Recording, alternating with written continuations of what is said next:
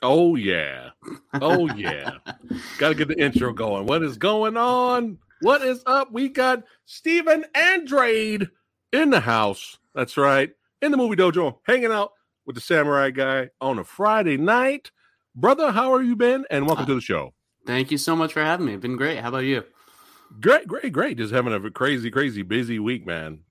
Videos and edits and guests, that very has the gift to make awesome creative artwork. Quick segue to the guest that we have here amongst us. But yeah, man, thanks for coming in and hanging out with the Movie Dojo Army here. And it's funny because I had a few other artists on here before, like Dan Mumford, and it's kind of funny because how I discovered your art is actually kind of hilarious to me. So we'll get to the story here. But before we get to my story, what was the calling? When did you get the calling? There's like, I need to pick up the brush, the pencil, and start creating the glorious art. Well, when did that happen? I mean, as cliche as it is, like I feel like I've been drawing all the time ever since I was young enough, old enough to pick up a pencil or whatever. I remember when I was a kid, I always had a lot of comic books around the house. I think like some of my parents' friends like just gave them a huge box of old comics, most of them no covers. But I grew up reading like Spider-Man and Batman from the late 70s and the early 80s. And so that was the first thing was like, oh, superheroes. And then from there moved on to discovering like Super Friends and the cartoons and things like that. That's right. And then I went to school, graduated from art school back in 99 with the idea I was going to go into children's book illustration. And I spent a few years sending out samples and getting nothing back and doing like what most people who graduate from art school do. You take a job somewhere, and I was working in an art supply store. Again, just like trying to get some work, and things were really going nowhere. And then I just decided, I'm going to start painting some things that I enjoy for me more than what I think other people might see. There you go. And I started getting into doing more pop culture themed stuff. And not long after that, I discovered Gallery 1988 in LA. Kind of like the name for the pop culture art gallery. There's a whole bunch of other ones that have come up since too. And I saw their stuff and I said, I feel like this is a good match. So I sent them a couple samples of things I had done just for fun. I had a Spinal Tap piece that I did just for me. I had a Flash Gordon, like Sam J. Jones piece that I did. Mm-hmm. One of my favorite guilty pleasure movies. Oh yeah. And they said, okay, yeah, we'd love to see more of your stuff. And my first show with them, I believe, was 2012, the Crazy for Cult show.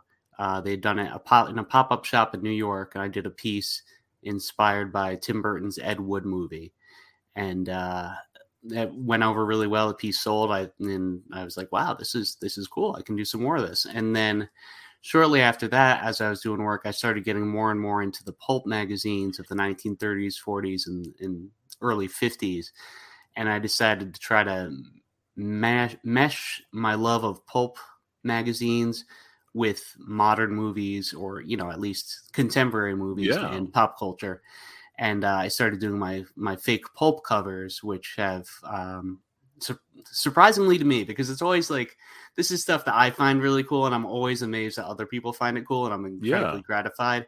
And it's really started to take off, and I'm, it's led me to have this past September at Gallery 1988, I had a solo show where I focused on reinterpreting 80s movies and TV with pulp covers, and it did far better than I ever could have hoped. So I feel like my direction is doing pretty well, and it's gathering some fans. So I'm just going to keep doing what I'm doing.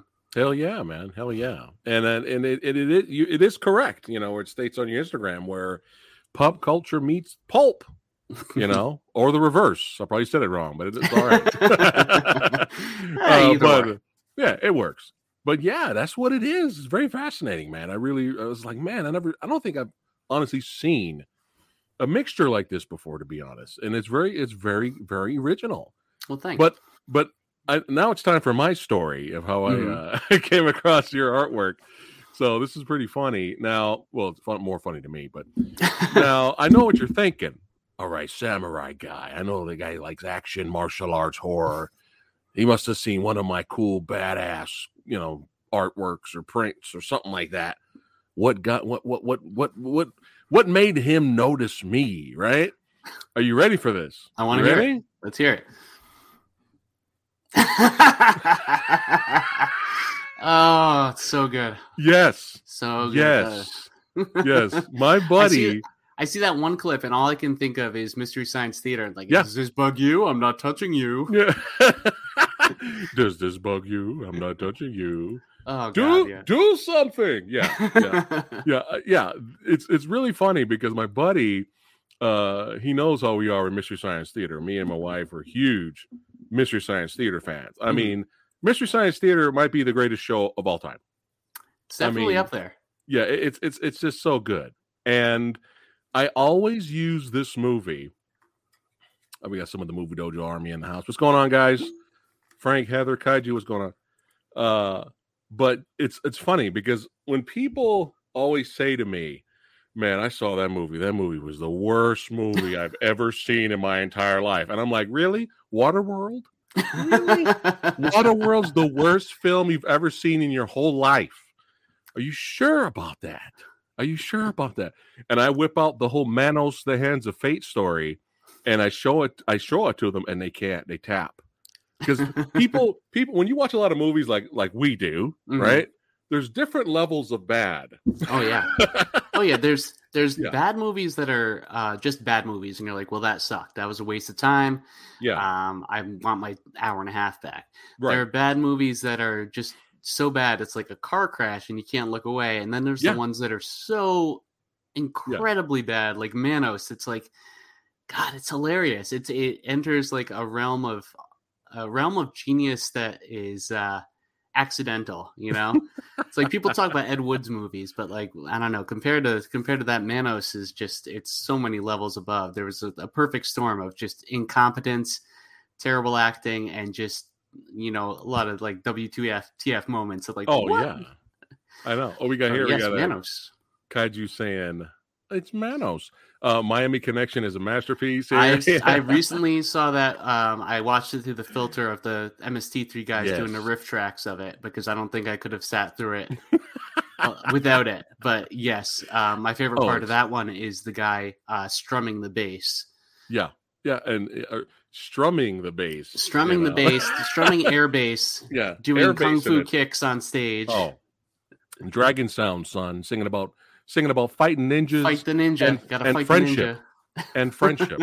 That's right. I mean, come on, it's the greatest movie ever. But yeah, so a buddy of mine. It's funny we're talking about Miami Connection, because that was the movie somebody else saw that I know, and they were like, "Dude, this is the worst movie I've ever seen in my entire life."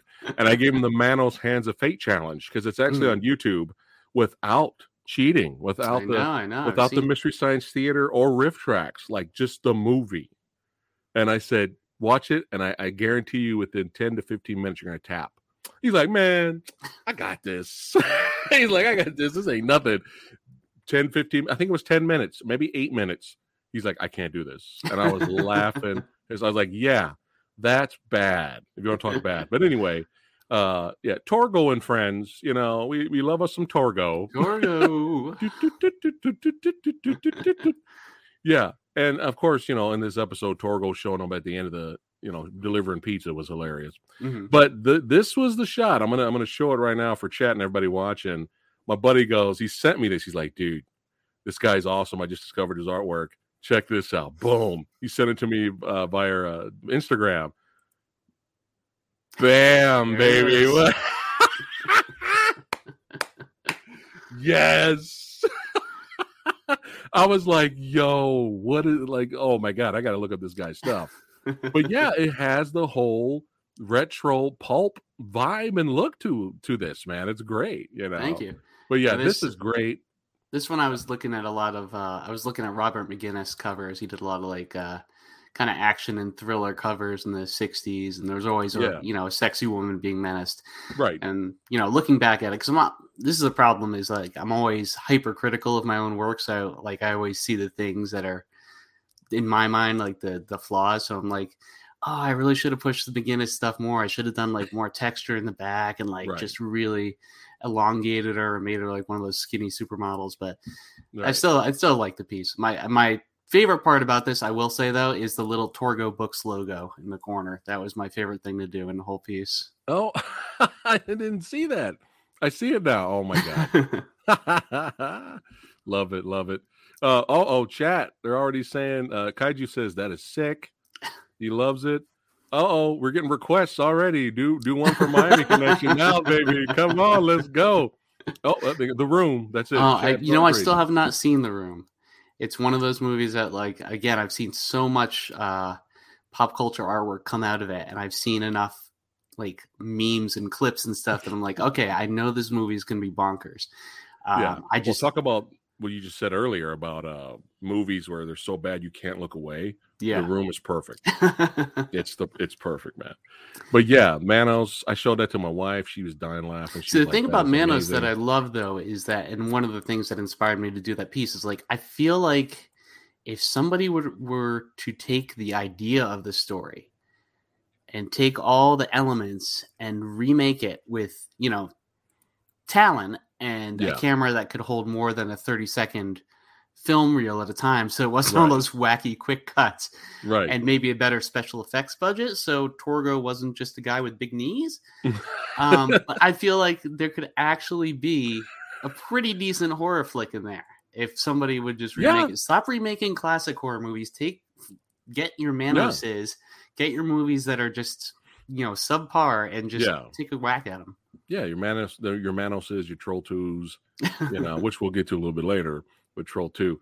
But yeah, I mean, with the whole cult vibe, I mean, you could do a serious I feel like you can add a Lovecraftian element. You can make like the Hand of Fate a giant monster living underneath the lodge. Maybe make the dad not so much of a dick. That might be helpful. Targo! Yeah. The dad was horrible, man. Oh, but yeah, that I was sold after that. Thank you. And and again, you also did a piece on the Mystery Science Theater. Well, Mystery Science Theater was I discovered it in college. My roommate was a huge Mystery Science Theater fan. He's like, you got to watch this. And at that time, I was on Comedy Central. It was like 2 a.m. or something ridiculous, which is, now it's like feels like hell to me. But back then, I was like, oh yeah, 2 a.m, no big deal. And I just fell in love with it because I love that old cheesy sci-fi stuff. And so then when time came and we were able to do, doing a television themed show for Gallery 1988, this is the first one that popped in my mind. I'm like, I got to do MST3K. The only hard part was editing down which episodes to put in the background. It's like, I got to find ones that you can mostly identify. Yeah. But, had to throw in some personal favorites like, like Manos there, the master. Manos. I see the Brain That Wouldn't Die there. The Brain That Wouldn't, such a good one. Some Tor Johnson down there. Yep. Trumpy's kind of hidden behind the title, but you can see his trunk there. There's the chicken, Captain Chicken Man from Crankcore, from one of the Japanese sci-fi hero movies. Prince of Space is one of those. Yeah, Prince of Space or Space Chief. I forget which one. Space Chief. Man, we're just going to talk Mystery Science Theater. I know, we're going to hijack it and just talk MST3K the whole time. I don't have a problem with that. But I love how you did Tom Servo and Joel Hodgson and Crow T Robot. Great stuff, man. Definitely. Thank you. Definitely. It's actually, my daughter was only a couple months old when I did that, and I have a picture of her somewhere, like sitting on my lap as I'm painting Crow and like doing the shadow detail on it. So it's pretty fun. It's a pretty fun snapshot of where I was at that time. Nice. Now, do you do advertisements as well here? Well, this was for a show in for 1988 that was all based upon LA. It's Okay. every year, every couple of years, they do a We Love LA show. Gotcha. And I've only been a couple times out to, like I said earlier before we started, I have a brother who lives out there. He's got his own trailer cutting company. Yeah. But the few times that we've gone out there, like one of the things my wife and I always did is like, we got to hit In-N-Out Burger. So when he said like LA show, I'm like, that's the first thing that popped in my head, like big, nerd that I am, like, oh, Yeah. In-N-Out Burger. Those are good burgers. So then I took that idea and the whole animal style secret menu and then kind of gave it like an EC Comics treatment with Love that. it. And yeah, this was a favorite one. And this is one of the ones I said again before we started, the broadcast, that I'm amazed that people respond to my work that feel about it the same way I do, which is it's a great feeling. And somebody has this original painting. This is me. I posed for, and my wife took the pictures. So someone has a painting on their wall of me as a werewolf eating an In-N-Out Burger, and that is the most bonkers shit I can. Like every time I think of that, I'm like, who? But who has it? It's like amazing to me. Wow. But yeah, Wolfman eating an In-N-Out Burger, animal style is great. Love it. Chad over here is saying, great artwork, dude. Thank you. Right here. Flix is in the house. It says beautiful. That's right. Thank you. Yeah, they're digging it, my friend. Now, when was the first time you saw Troll 2? Oh, jeez. Pretty recently. My horror movie and sci-fi movie knowledge actually came a lot later than some people I know who are other artists or people who are fans of, like, I used to see it when I was like 8 years old and stuff, and like it never happened that way for me. It was pretty much college or beyond, and some stuff in high school. Troll 2 is, I would say, the first time I saw it, I'd heard about it. I'd heard all these things, like the world's worst movie, and I was like, oh, okay. And then I saw it probably about 10 or 12 years ago, and I was like, wow, that's up there. That's a contender. Oh, yeah. Like, I don't know Definitely. if it takes the prize for the world's worst, but yeah, I think Manos has it beat a little. I mean, I guess there's a lot of dead air. I guess that Troll 2 actually did have some production value. Yeah. And some Oscar caliber acting too. Oh my god! Oh, it's so funny. Oh my god! Literally. The making out and eating corn and the popcorn scene. I'm still trying to figure out what the hell that was all about. I was waiting for her to kill him. No, she was just the evil witch. Makes herself hot as a disguise just to make out with one of the one of the college kids or the teenagers or whatever, and they make out, and then they're eating corn together. I'm not making this up, chat. They're eating corn together in a sexual manner, and then popcorn appears, and then they're surrounded by popcorn, and that's the end of the scene. That's it. There's some really great drama club caliber acting going on in there too, especially the woman playing the witch. Yeah, she's like, yeah, oh, it's like that watching that gave me flashbacks to like doing high school productions. I'm like, oh yeah, I know exactly where she's coming from. There you go, Flix. He owns a copy. There you go. Have you seen the documentary? Yes, that's pretty good. Yeah, it's interesting. Like just seeing the people, especially the people who own it, and are like, right, yeah, this was terrible. I felt bad for the woman who played the daughter, who was like, I had to take it off my resume because people would see it and like just wouldn't even bother auditioning. And then of course the guy who played the father, and seeing his arc as like he really became, I don't know, a little inflated with his own importance for being part of the worst movie. And then it's like, well, yeah, but it's just a crappy movie, Well, like it was cool. It's cool when they embrace it. Mm-hmm. But then when he got stupid at the end, it was just like, look at these people. Yeah. I was like, dude, come on, just embrace it and be happy that you were in a goofy movie, and then just call it a day. But he got all weird later in the documentary. Like he was like looking. He started to look down on the fans. Yeah, he started to get that like that self-importance that when people not realizing that the reason people love you is because you're a terrible actor. Yeah, he started getting like this. Oh yeah, I was doing good stuff. Yeah, it was like, we don't piss on hospitality. I won't allow it. Yeah, and then just finding out about the director and how wackadoo that guy was. That guy's convinced like it's a great movie, and he was saying serious things about vegetarianism. It's like, were you though? I know. Although I gotta say too, like another movie that I hadn't seen in years and years and years, and I went back after watching Troll 2. I went back and watched Troll. I'm like, it's not that much better. No, that's pretty bad. I mean, at least there's a troll in there, so it's got that going for it. Yeah. But Yeah. not such a high bar. Everyone's like, oh, Troll 2 is so bad. It's like, have you seen Troll 1 lately? It's not great. Yeah, Troll 2, the movie with no trolls in it. Mm-hmm. Oh, yeah. But it's Nilbog. Nilbog is goblin spelled backwards. Oh my god, it's so funny. Have you seen Samurai Cop? This is another great one. I've not seen Samurai Cop. Oh, you're gonna love it's that another one I've heard of. Unfortunately, my my movie watching time with a kid is just, it's not as much as it used to be. Right. My wife and I used to love watching cheesy horror movies. We're like, Yeah. this looks like crap. Let's put it on and see. And sometimes we'd strike gold and be like, oh my god, this is so bad it's funny. That's us. That's us. That's kind of how we discovered like Pieces, you know, classic all I got over the that top one. slasher. But lately, you know, we don't have as much time with the kid who doesn't go to bed until late, so we can't really watch, you know, gory over the top horror movies, you know, because we don't want to traumatize her, I guess. So we have to like actually pick and choose, like, maybe we should watch something that, you know, has some sort of quality to it. Yeah. But one day I'm in, sure I'll be able to. You got to sneak them in when you can. I know. I mean, that's how I Especially snuck in Samurai Miami Cop. Connection. I like Don't watch Samurai Cop 2. Don't do it. Because Samurai Cop 2, unfortunately, Samurai Cop people love it because it's bad. Because they tried to make a good Lethal Weapon ripoff and failed. That's why it's special. Right?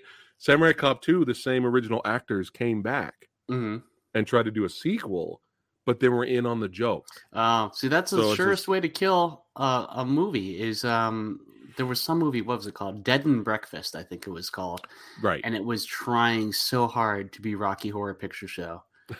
It was trying so hard, and it was like, oh, you're doing too much. Like you had the bones there to have a good cult movie, but you're like trying to check off like every single box of like, this makes it a cult movie, right? We'll have a musical number. Like, you don't need it. I think I've seen that movie once, but it was so long ago I don't remember it. I mean, again, that's when my wife and I had time to watch crap movies, and we were like, this looks like crap. Let's watch it. It's fun sometimes because you do find some hidden gems. I love finding like not just the crap movies. I love finding the hidden gems of good movies too. Oh yeah, when you're going back. One of my personal favorites is Dead and Buried. Dan O'Bannon wrote that, and I think I want to say he directed it too. That's on 4K now. And that's one that like I feel more people should know about. I feel like it's got a lot of good stuff going for it. I feel like it's kind of not necessarily undiscovered, but an unappreciated gem. Gotcha. My most recent favorite discovery is a movie that came out in the 80s called Lady Terminator. It is amazing. It's bad, but it's so entertaining and actually kind of badass at points. Like legit action. Yeah, Lady Terminator is great. We just did a review on it. If you want to check out the review, I'll have to do that. But we show little clips in there for you. But dude, oh my god, Lady Terminator is like a delight. Seriously. All right, let's get back to the artwork here. So yeah, Troll 2. I really enjoyed this piece here because you combined. We got Little Shop of Horrors, the Troll 2 setting, Nilbog. We got our boy Stephen King from Creepshow in the back, and of course, Children of the Corn down at the bottom here. What made you combine all these? Well, if you look up close at the basket that Jordy Verrill is carrying in the back there, you'll see it's filled with killer tomatoes too. Oh my god! My take on this was like there were a bunch of horror movies with horticulture themed menaces, and I wanted to put them all together. Oh, that's do brilliant. That.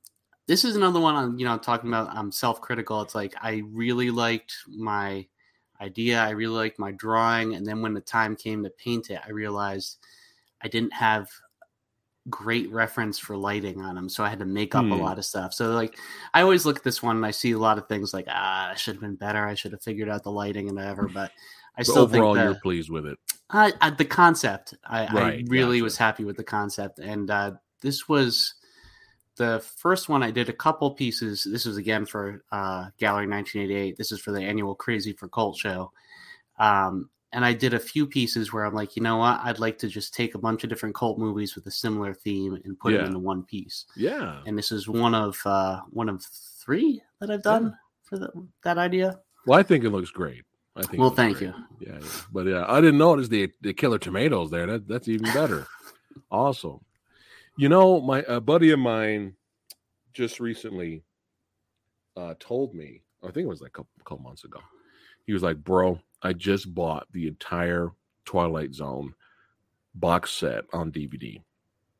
And he's like, I'm watching these episodes and I'm enjoying it. And I'm kind of jealous because that's such a iconic and fantastic show that I've been kind of holding out. Like I haven't watched it in so long. I mean, it's been a long time. Some episodes I do remember that I enjoyed about the man with, he was the last man on earth, and he loved reading books. Oh yeah, classic. And then he broke his glasses at the end, which sucked. That was a great episode. Yep. Yeah, I mean, of course, everybody knows this episode. I mean, come on, got some Shatner there. There's something. Always love the Shatner. Something on the wing. Something. Yeah. There's some I do remember, but I've been kind of holding out. Like, come on, Blu-ray. Come on. Like, there's so many. I'm sure it looks great on DVD, but it's just like, come on, because Samurai Guy sometimes it's cursed.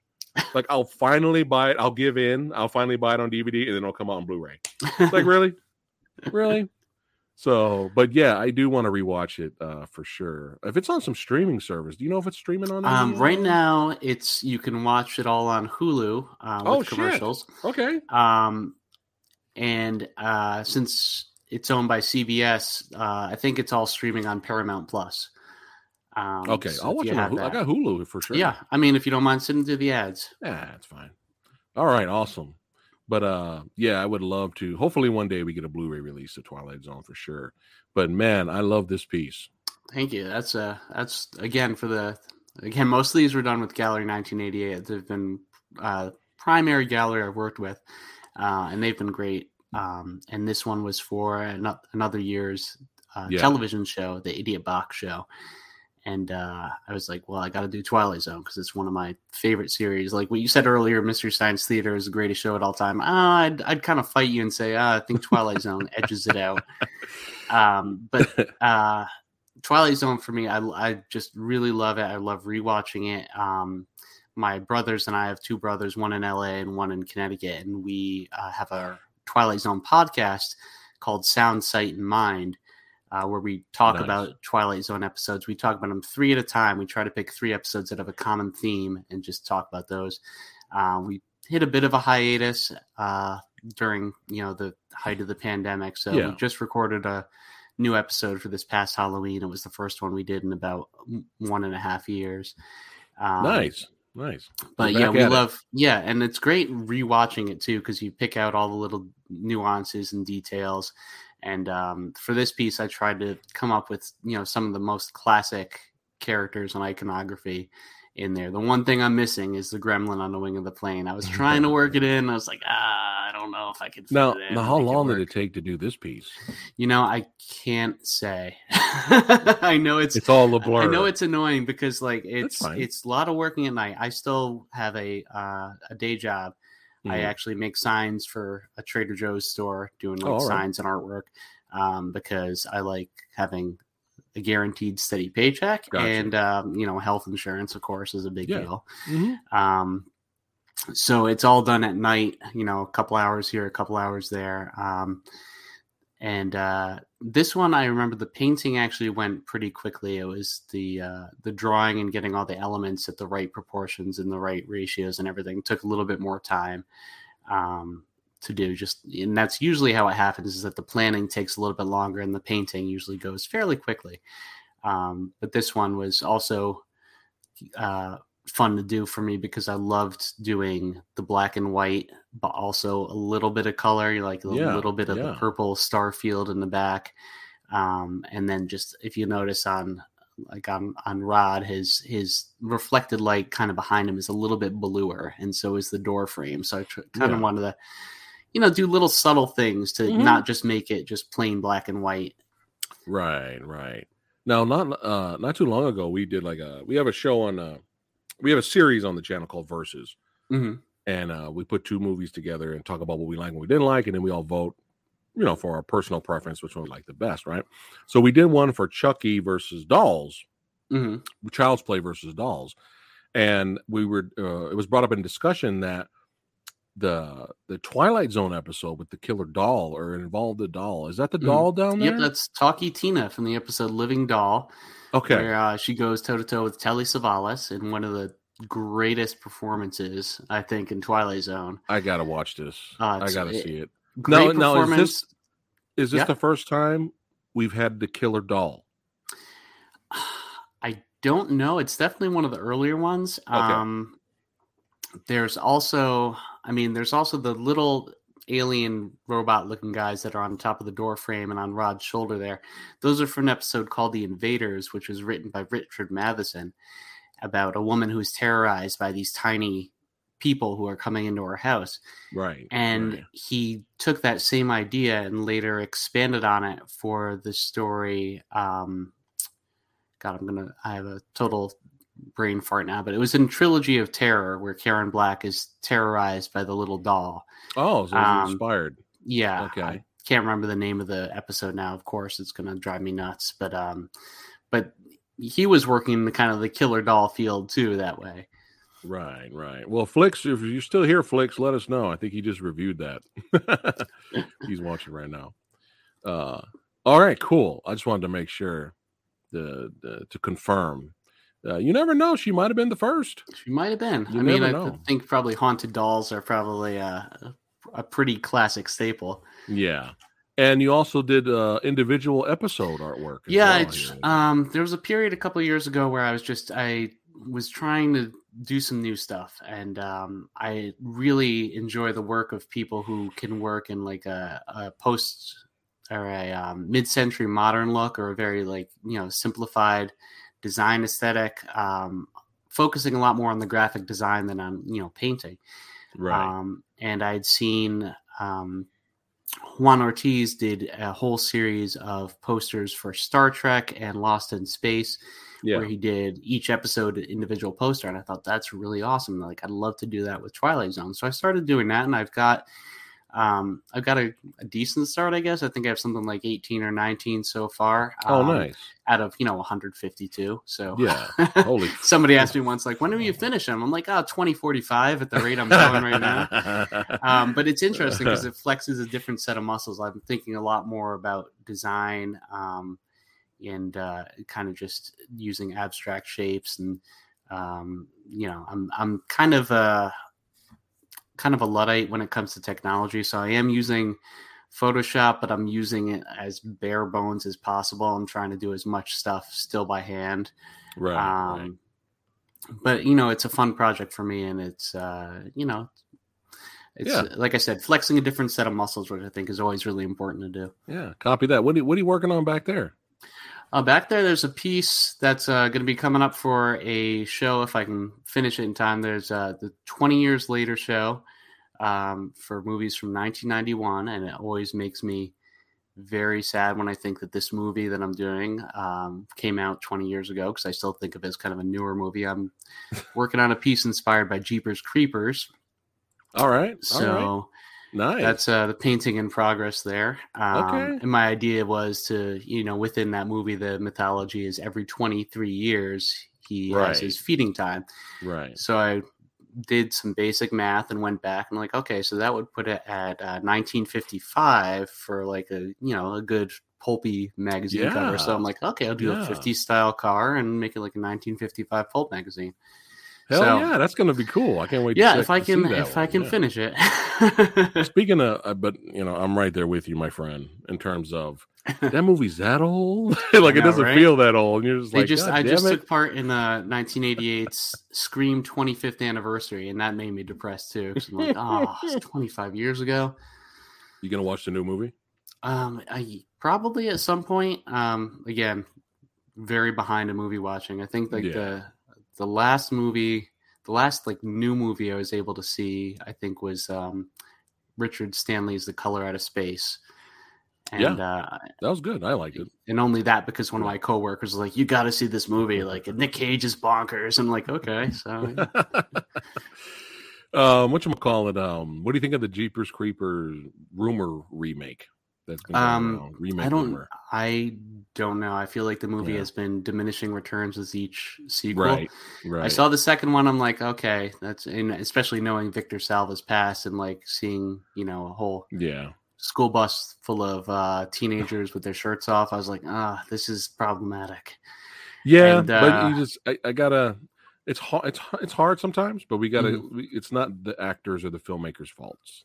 Yeah, of the director's fault. They're there to work hard and make a movie, so we have to celebrate the actors and the filmmakers that try to make them. Separating the art from the artist too. Yeah.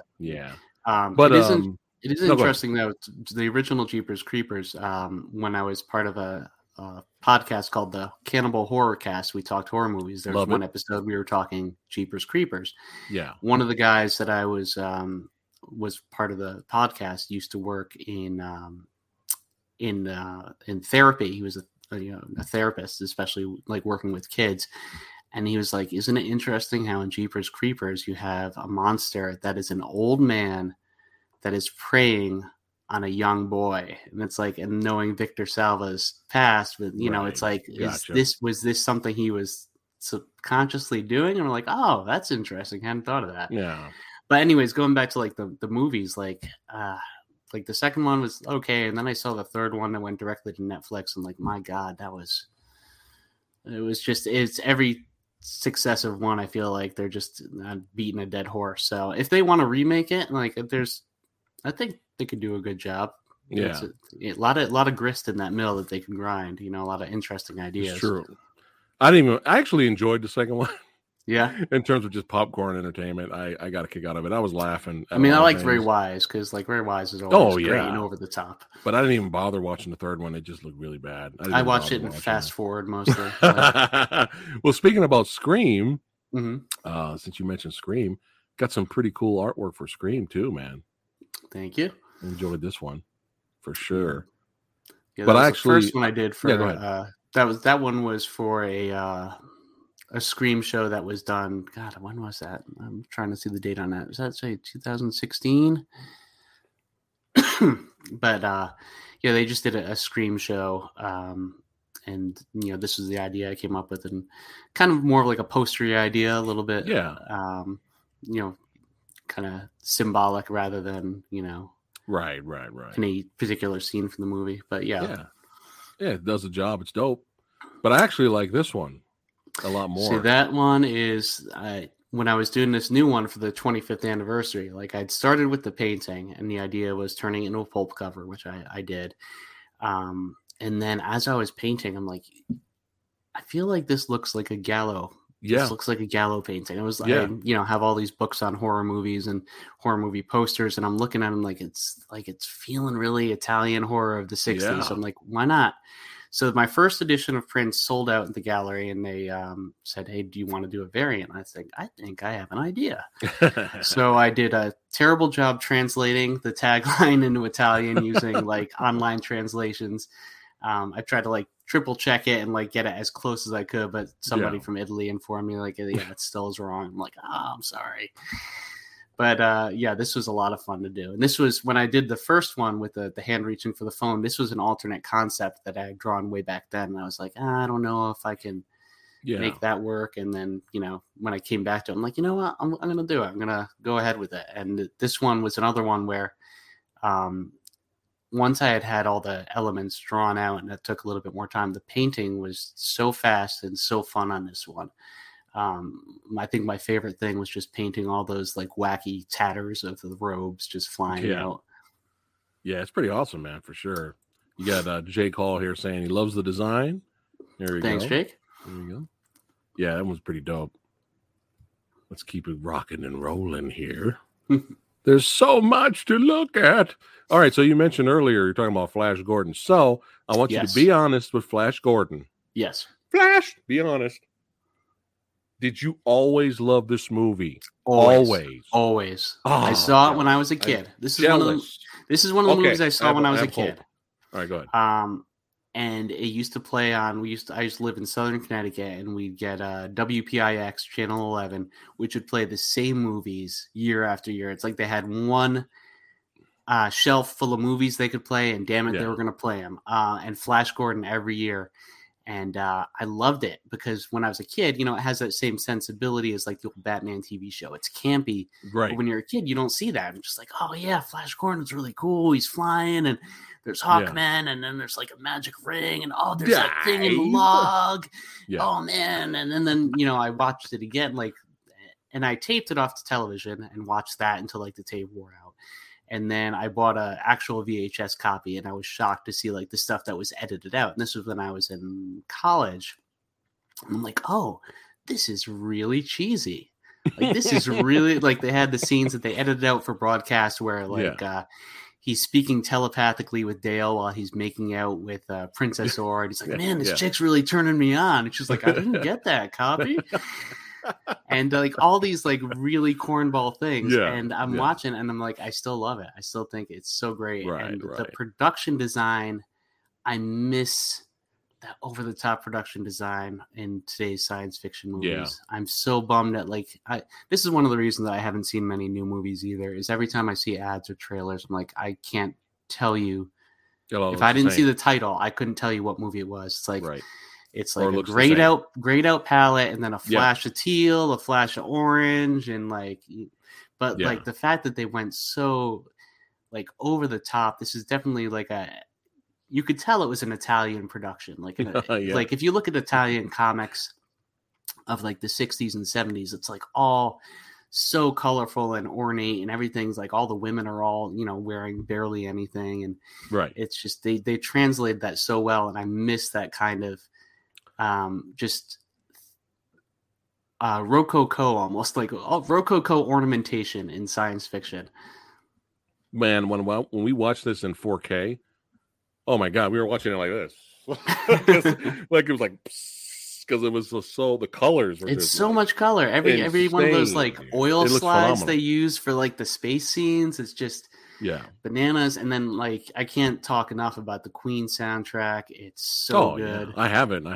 Oh yeah. But for me, unfortunately, well, it's one of those cases where it's better late than never. Mm-hmm. For me, if I would have pulled the Steve in here and seen it as a child, I probably would have loved it.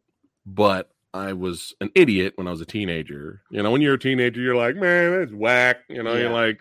Oh yeah, I know everything. Shut up. You're a dumbass when you're a teenager, right? Oh, of course.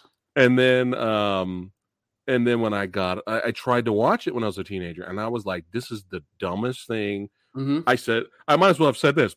This is the worst movie I've ever seen in my life. I might as well have said that, right? And then when I got older, many years older, me and my wife were bored one night, and we turned on, I think it was on Amazon Prime, I think, and they had those old black and white Buster Crab serials, and we were having a blast watching those.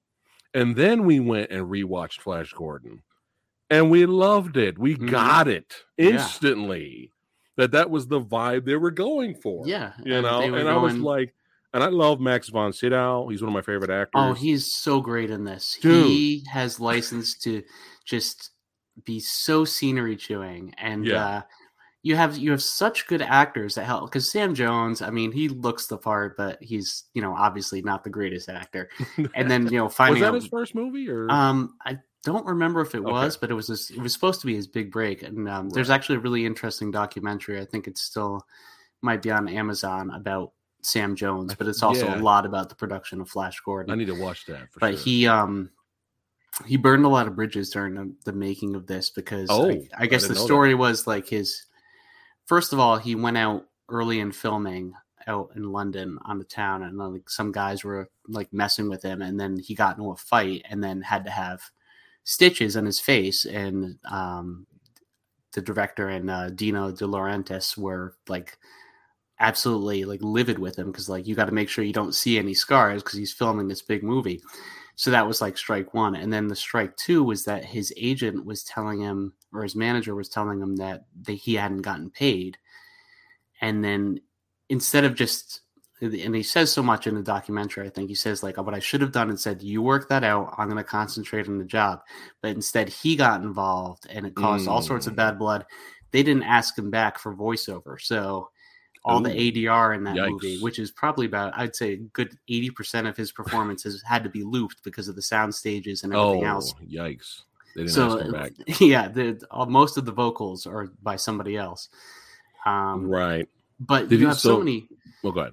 You have so many great actors in there, like supporting them though, and just like Timothy Dalton is great in there. Oh, Dalton is great, taking it super seriously. And then you have Brian Blessed, who I fucking love Brian Blessed in this movie because he's so boisterous and over the top. He really just like adds energy to everything.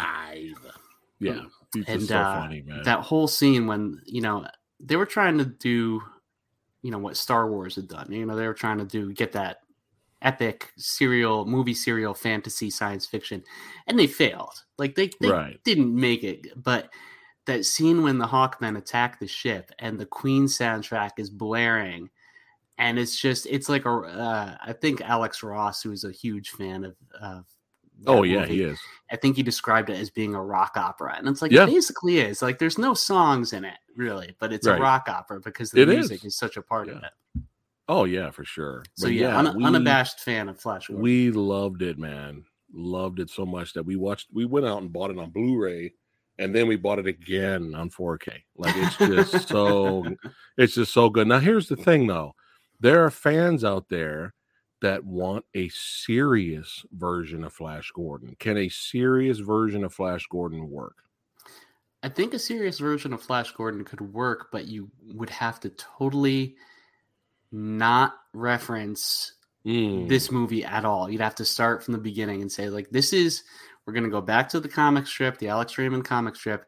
We're going to take the premise and we're going to just treat it as serious sci-fi. Right. I don't know if it would work as well. Yeah, I don't know if it would work as well, though. Yeah, that's true. Because, I mean, it's such a product of the times, too, the original comic strip. I mean, you have, again, this big, let's face it, like this big, like Aryan ideal human lands on another planet and immediately is like, I'm the best at everything. Like, I can beat you at your own game. It's kind of like the Avatar thing, only not quite as blue and stupid. And then, we're best friends now after you just said that. If we take a little sidetrack, the scene in Avatar when my wife and I laughed out loud is the big fight at the end when the guy in the robot suit pulls out a robot knife. It's like, what is this, West Side Story? Like, come on. Anyways, it looks cool, Steven. But like, so cool. Like I could imagine James Cameron. Like one of the designers is like, well, he could have like a blade that pops out of the arm or something. There you go. No, he'll just pull a knife. It's so much cooler. But yeah, Flash Gordon. I mean, it's like this big dumb white dude comes and is like master of everything immediately. It's like the total American dream, the American wet dream there. Like all the women are falling over themselves to get with them. They're all wearing metal bikinis because that's the fashion of the times.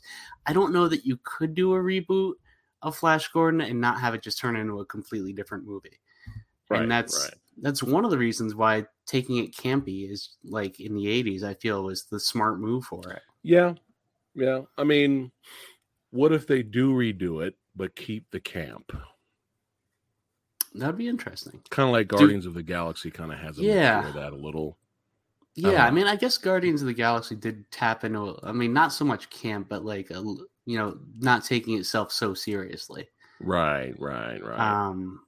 But I don't know, there will be only one Flash Gordon. Yeah. I remember when in the 90s, Sci-Fi Channel tried to do a Flash Gordon TV show. And I think the biggest mistake they made was when they were promoting it, they kept using the Queen theme for all the promos. And it's like, don't remind people about how great that movie is because you're never going to match up to it with your, micro budget filmed in Canada Flash Gordon. Yeah, I remember that. I remember the advertisements and then it just disappeared.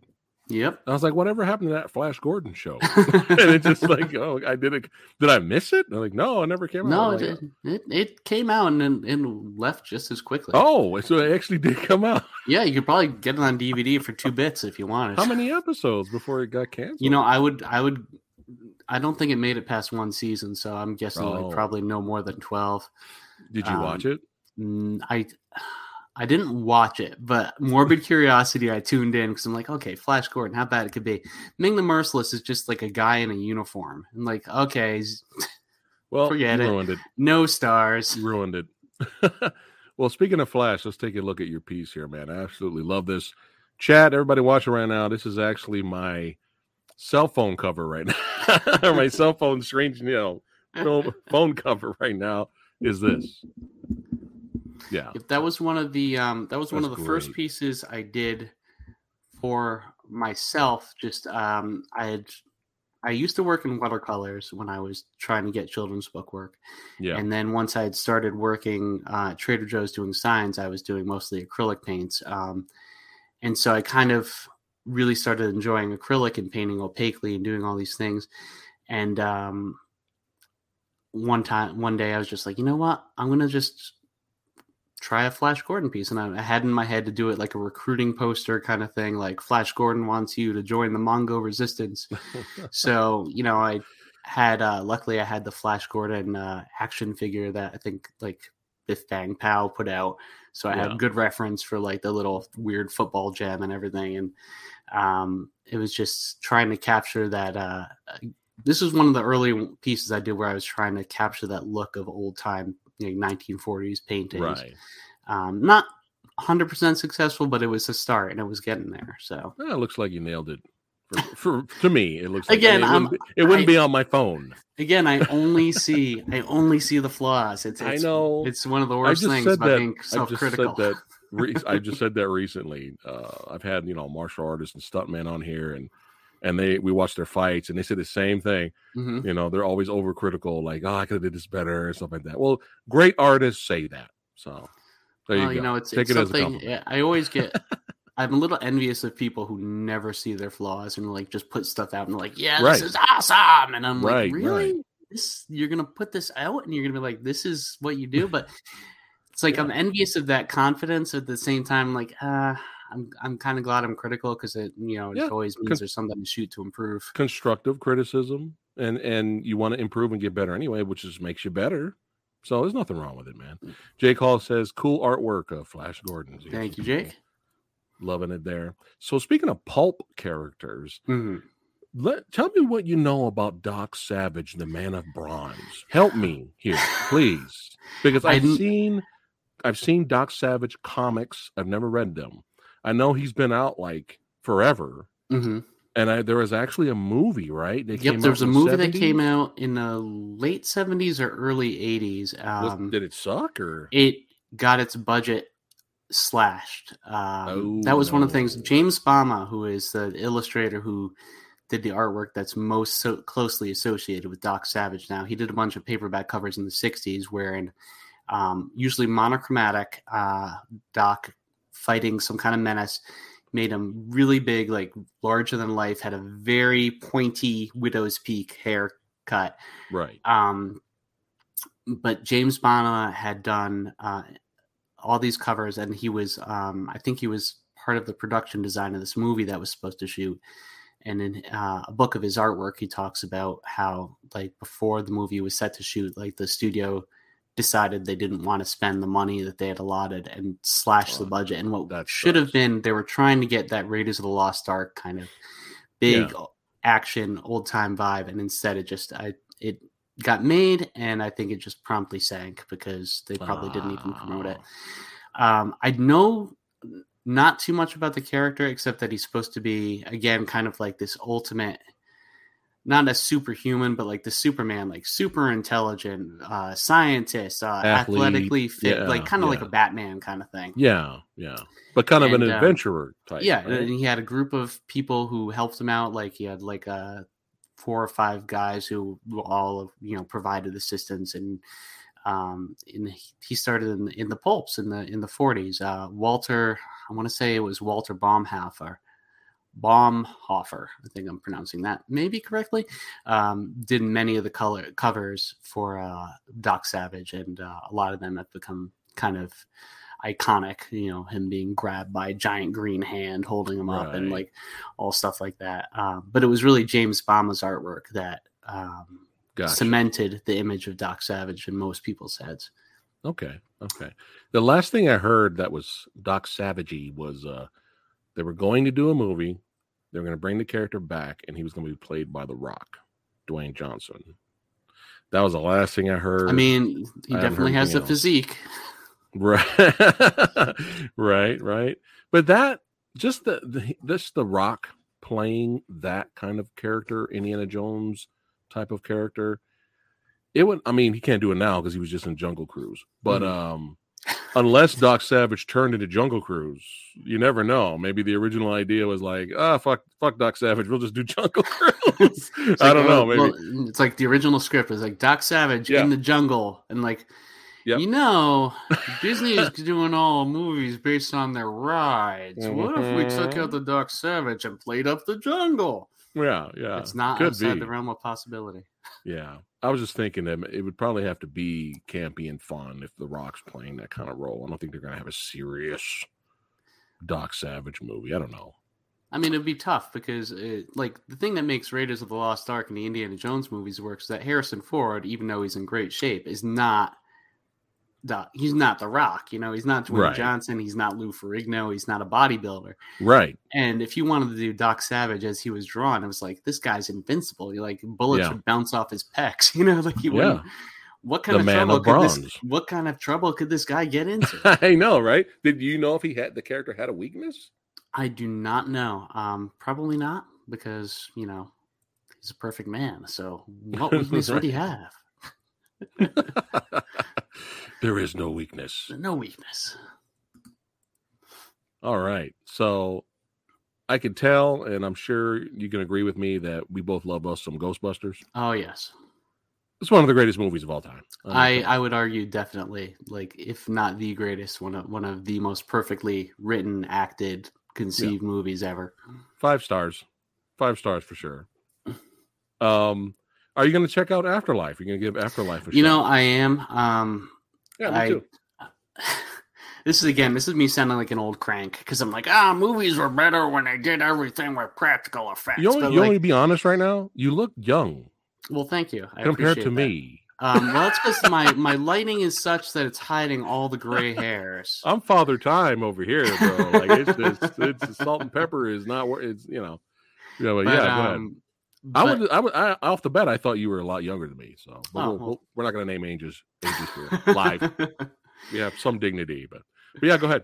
I saw the trailer, or not the trailer. I haven't seen the full trailer. I've seen the teasers, and I saw the scene with the little Stay Puft Marshmallow men walking around, and I was on board with okay, Ghostbusters, okay, Paul Rudd, he's charming as hell. Yeah. And then I see these little CGI marshmallow men, and then I immediately want to watch Ghostbusters and look at the scene where the eggs are frying on the counter, and I'm like, this is better. Can't you see that it's better when you do things there than when you say, well, just throw pixels at it. Right. So there's my old man rant against copious CGI abuse. But I am going to see it. I'm going to see it. The little what'd you call now I'm thinking of the Doughboy or something. I think it's the Pillsbury, the Stay Puft Marshmallow Man. Yeah, the little Stay Puft Marshmallow Man. Yeah, the love child each other. Yeah, the love child of Pillsbury Doughboy and the Michelin Tire Man. Yeah. There you go. But they were roasting each other in that scene I watched in the trailer. Was hilarious. Yeah. What is going on? But yeah, again, 5 out of 5 stars. Love the movie, but man, I had to show some of this artwork here, man. This was another Crazy for Colt, where I decided to do a mashup, and I was like, okay, what are some of the scariest books in horror movies? And I'm like, okay, so I got the Handbook for the Recently Deceased right off the bat. Gotta have that. Babadook, which is, I think, the scariest movie to come out in the last decade, and maybe even longer than that. I love that movie. In the Mouth of Madness, I had to put that in. It's one of my favorite John Yes. Carpenter movies, Sutter Kane. Yes. Necronomicon peeking off the shelf from the Evil Dead movies. My wife insisted I do not Bedknobs and Broomsticks. I do Hocus Pocus and have the magic book there. So I'm like, okay, yep. And then I have, it's hard to tell, but the book The Library Ghost is reading in the back is the book from the movie. Why am I drawing a blank now? It's the Roman Polanski movie with Johnny Depp where he's the rare book stealer. My mind is blank as well. It's gonna drive The Ninth Gate, that one. Oh, okay. The gateway to hell in there. So I came up with the idea of having like all these spooky books in one place, and I was like, oh, I'll have a librarian, do a sexy pinup librarian because it puts butts in seats. Yeah. And then I was like, I need something else. Like, what else do I need? And I'm like, oh, the library ghost. Yeah. Like the library ghost from Ghostbusters. And with that, the whole thing finally tied together because it's like I didn't know what it was going to be the key, and that actually turned out to be the key to tying those all together. But that's one of my favorites. That's one of the few paintings I've done when I didn't finish it and think like, oh, I made so many mistakes. You were satisfied with this one. Yeah. It's one of the few I've done where I look back and I'm like, I think that turned out pretty much the way I wanted. So yeah, it's a great piece. Yeah, we got a super chat here from Bo. Thanks for supporting the channel, Bo. He goes, movies were better when they had Bill Murray. Hey, Groundhog Day, man. Groundhog Day is fantastic. Love Stripes. I've never seen Stripes. There's a handful of cult movies that I've never seen. I feel like I need to check those off. Like Buckaroo Banzai. I have a coworker who loves that movie. I'm like, I've never seen it still. I gotta watch that. I've never seen Blade Runner. I've never seen it. Oh, I'm surprised. I know. Wow. I am surprised too. I should see it, but Buckaroo Banzai now. That's a favorite in this household. Did your friend hype it up like it was the greatest movie ever, or did he give you a warning? Because I'll give you a warning. He just said he loves it. And that's basically it. So, I mean, he loves it because it's so weird and off the wall, which I can really appreciate. I like when a movie is not what you expect. So okay, good. Okay, he gave you that warning. Good, because if he just hyped it up like it was the greatest thing ever, and then you watched it and was like, oh no, what is this? Because a lot of people I recommended the movie to, they were like, it's okay, like, eh. But we really liked it because it was bazonk. It was, bazonkers, if that's a word. It was just so over the top and out there. But it feels like 3 movies in one movie, but it's fun. But what's so weird about Buckaroo Banzai is that there's nothing else like it. When you watch it, there's nothing else like it. It's like its own thing. But what's really interesting about the movie and weird, but it works, is that it feels, when you watch it, you're going to feel like you missed the first 5 movies. Like you're going to feel like you throws you in there. Like you shouldn't. You should know these characters. You feel like you've seen previous adventures. Well, but it's kind of the fun of the movie. Well, that's one of the things, and getting back to Ghostbusters, that's one of the things I love about the original Ghostbusters, and one of the reasons that when they did the remake, not the remake, kind of like the reboot with Melissa McCarthy and Kristen Wiig, I was like, I don't need to see their backstory. Like, it's thinking about the original movie, you go in right in the middle. You're given just enough about these characters. You know what they are. You know who they are.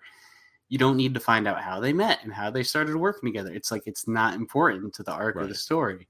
And I really appreciate the compacted storytelling of that. And so, like, if there's any movies like that where they're just like, we don't need to show everything. We're just going to go on assumption. You're come along for the ride. Then you're perfect for Buckaroo. Blade Runner, I really enjoy. It's not for everyone.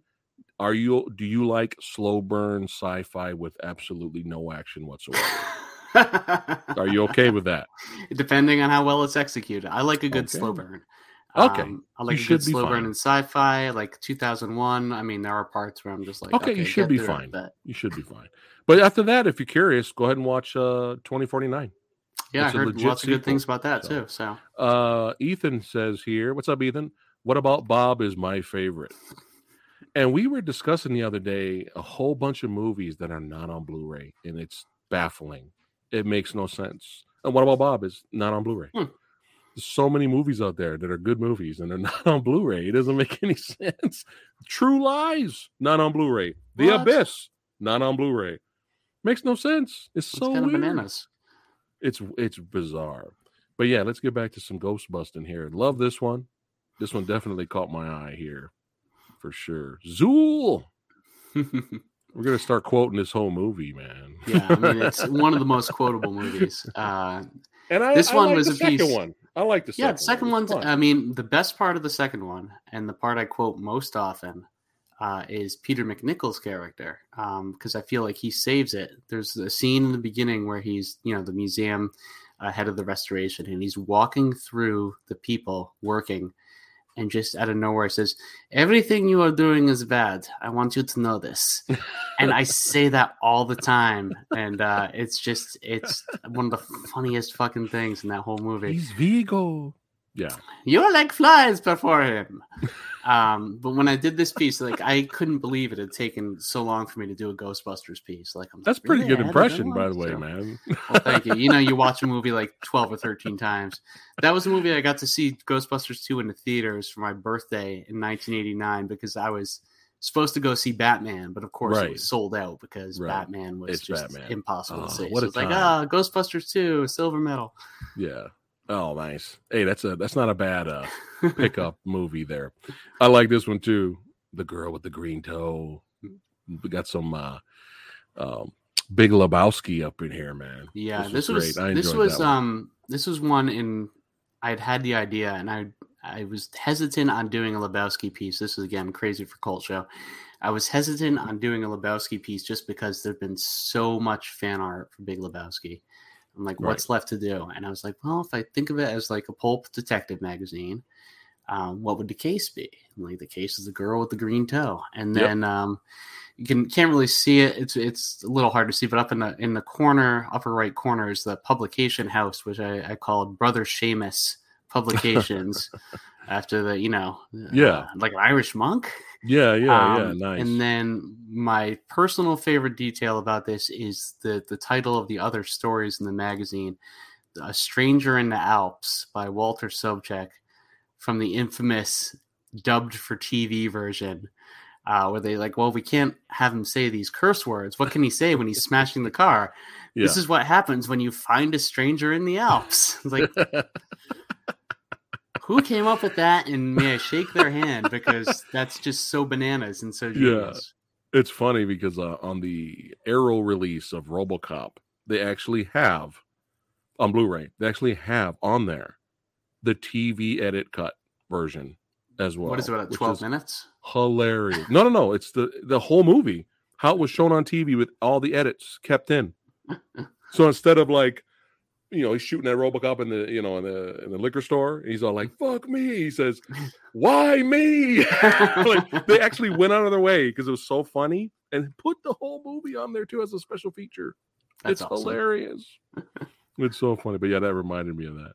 But yeah, let's keep going here. This one's great. Back to the Future. Yep, enjoyed that one. This was for a Back to the Future anniversary show that was held last year. I don't know, time has no meaning anymore. But this is another one that, within the movie, there's that great plot line of George McFly writing stories, science fiction stories. And I was like, okay, so I'll take the story he wrote and let's say he sold it to the pulp market. And there we go. And for this one, I was really inspired by the artist Virgil Finlay, who did incredible black and white illustrations. He also did a lot of covers for the pulp magazines, but his black and white technique was fantastic. He did lots of stippling and scratchboard effects, and his technique would always incorporate like star fields or like bubbles or lots of little details. So for the two in the front there, I'm trying to kind of give it, this is my attempt to emulate Virgil Finlay and give it a really vintage sparkly look. Yeah, it's awesome, man. And shout out to your impressions, bro. Seriously. you're on point, man. You're on point. Thanks. Like I said, you watch a movie enough times and it just sort of sticks in there.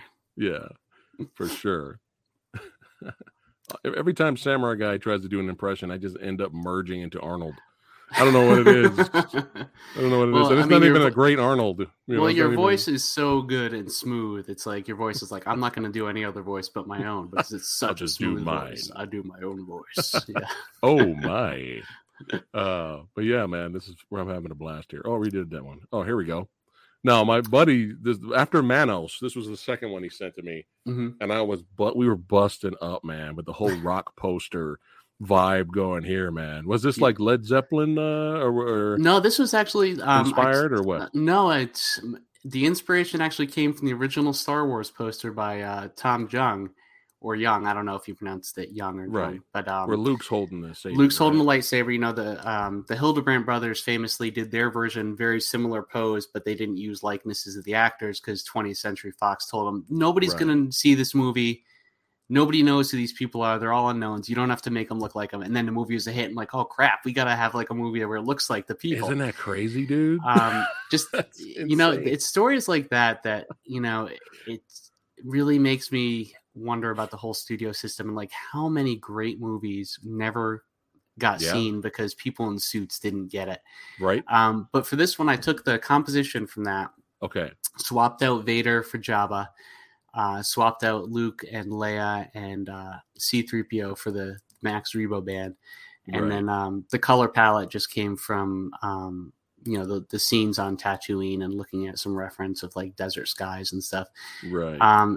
And it was just like, for some reason, I don't know why this is. Okay, when I was a kid, I didn't have a lot of Star Wars toys. My parents were firmly on the grounds of if you have one version of the character, that's all you need. So I had Empire Han, Empire Luke, Star Wars, you know, the original movie Leia, and that was Darth Vader, and that's all I needed. And I wanted the Max Rebo band so bad. I don't know what it was, but like when I was a kid, the toys that I wanted based on Return of the Jedi were I wanted Luke in his black outfit because obviously badass, and I wanted the Max Rebo band. There was something about them. I was like, God, they're so cool and weird. I never got them. So this is my way of expressing my love of the Max Rebo band. Because like everybody, when they do Star Wars art, it's usually Cantina band, and they do the aliens from the first movie. And give it a shout out. And it's like Max Rebo doesn't get enough love. So, but yeah, I love the whole rock poster vibe. Yeah, this is Gallery 1988 just had their fake gigs posters show where it's all fake concerts from movies and television. And I've got that edition sold out, so I've got a variant edition that I just finished up that I'm going to be sending to the gallery shortly. So that'll be there. Nice. But yeah, that's a lot of fun. This is their second fake gig show, and there's when you really look into it, there's so many concerts from fictional bands, and it's just there's a wealth to plumb there. And I've seen some stuff on this show that I had forgotten existed. I'm like, oh shit, that was a thing when they had this band play the show or whatever, and it's a lot of really cool stuff. Yeah, love it. But now you're continuing to make me laugh here. All right, like you're inconceivable. This one is I've said before that this is like, if you want to say like desert island movie, like what movie would I pick? It would be Princess Bride. My wife says, no, you do Clue. That would be your movie because like you want to watch Clue more than any other movie. I'm like, maybe, but like Princess Bride is one of my favorites. And I decided this was the cult movie show, and I wanted to pay tribute to Princess Bride, and I was trying to think of like what to do and like what would be fun. And I had drawings of like, Dread Pirate Roberts and the sword fight with Inigo, and like, I was like, well, that's okay, but it's kind of basic. And then I was looking at old pulp magazines for reference. I have a bunch of reference books with images of covers, and I noticed that like skulls so often, like big skulls on the cover. I'm like, okay, I could see that with the Battle of Wits. And then it's like, and then after that, like my favorite thing was like taking all the little details from the movie's dialogue and putting it on the text, and like, the incredible stories of it's what, Peter Falk says to the grandson. You got fencing, fighting, torture, revenge, giants, monsters, true love, all those things. And I was like, oh, that's great. Got to put that in. And then, obviously, having Vizzini, Wallace Shawn, looking cocky as the specter of death is looming behind him is just, it's my, and then of course having the author of the story be S. Morgenstern, as it is in the, the author of the original book, supposedly. This is another one where I'm like, I think I nailed it. I don't Oh, see yeah, I don't sure. see anything here that I would necessarily change. It's all about the laugh. Oh my God, His that laugh, whole and he just scene. dies and just keels over. You're trying to trick me into revealing something. It won't work. It already has worked. You've revealed everything. Again with the impressions, man. I'm telling you. I think my favorite was the guy. Was it the what was it? The guy torturing. Albino? Or are you Yeah, talking what about was his Christopher? line? The No, pits no, no, of no. despair. Yeah. Don't even think about trying to escape. Yeah. And then Oh, Christopher, the pit. Christopher Guest is great. Like Yeah. Chris Sarandon, like I have such an appreciation of Chris Sarandon between this movie and Fright Night. Like it's Yes. just Humperdinck. he was just on fire in the 80s. Yeah. Yeah. But the pit of despair. Oh, it's great. It's great.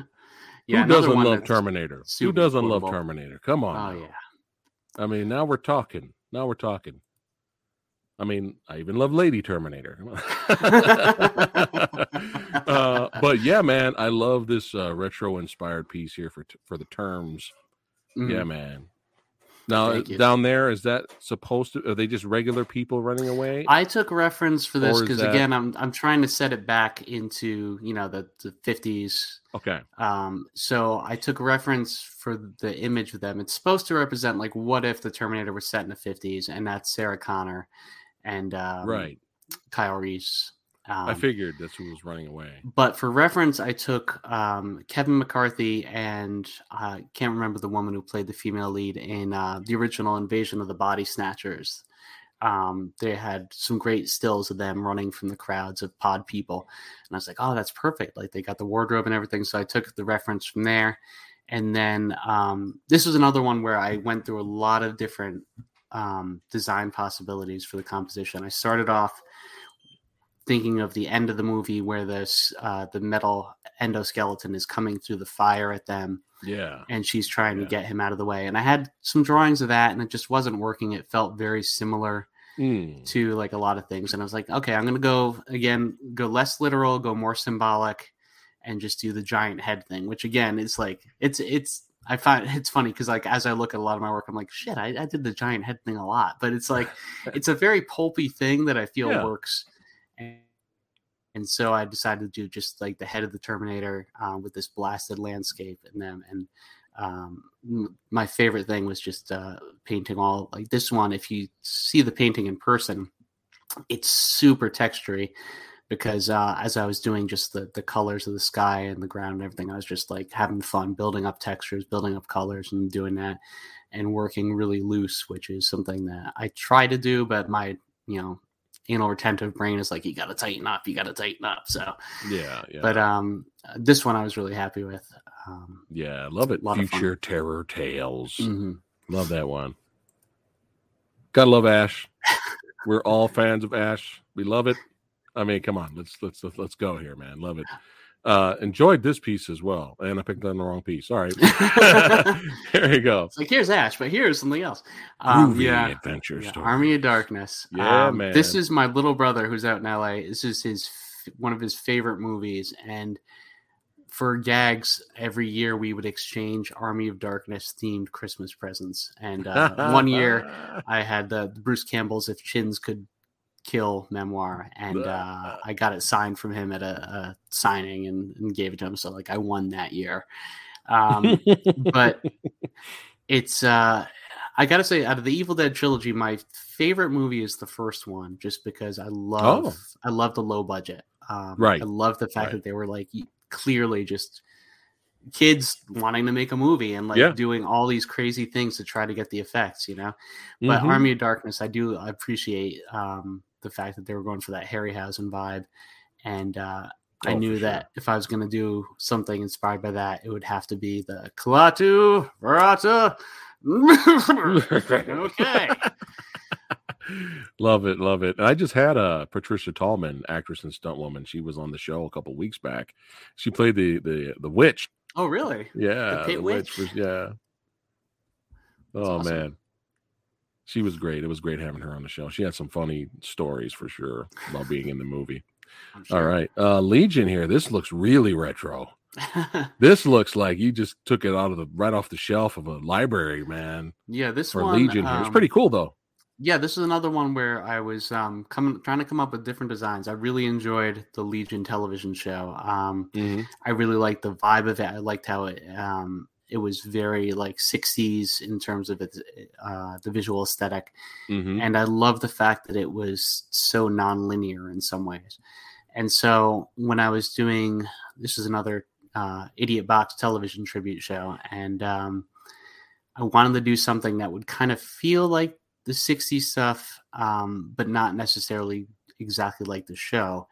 And one of my current favorite artists is Richard Powers, who did lots of paperback covers mostly in the 60s and 70s. He was kind of instrumental in the new wave of science fiction paperback art. He did a lot of work for Ballantine Books when they were kind of trying to break away from what the standard like Sword and Sorcery Frazetta stuff was, or what, the standard science fiction artwork at that time was like spaceship, planet, maybe a spaceman, maybe a monster, but very literal. And Richard Powers brought surrealism into there. And so looking at his stuff, I'm like, that sensibility reminded me a lot of the show. So this is me trying to do my best Richard Powers impression, and failing miserably, but it still led to some interesting things. And for sure, this was it was really freeing and fun on one hand, but it was also a little terrifying because I started off with a drawing. I had gotten reference for all the different faces, and I kind of smushed them together in this amalgamation. And then I just started painting and going really rough with it and just seeing where it led. And it was it's a little scary because I usually like to figure it out beforehand. But right.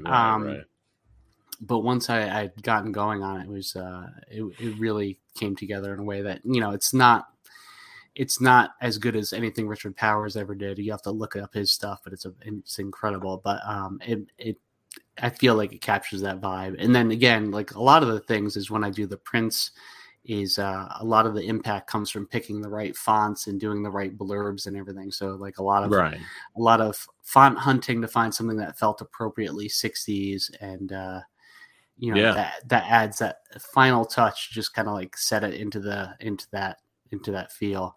It works. When I had my solo show in September at Gallery 1988, I went one step further in my nerdiness, and I'm like, can I write up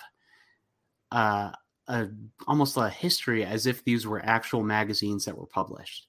And I'm like, yeah, sure. So I wrote up this fake history of a publishing house called Radical Publications, and a fake story about every one of the magazines. And it was so much fun for me because I'm just a big nerd when it comes to that sort of thing.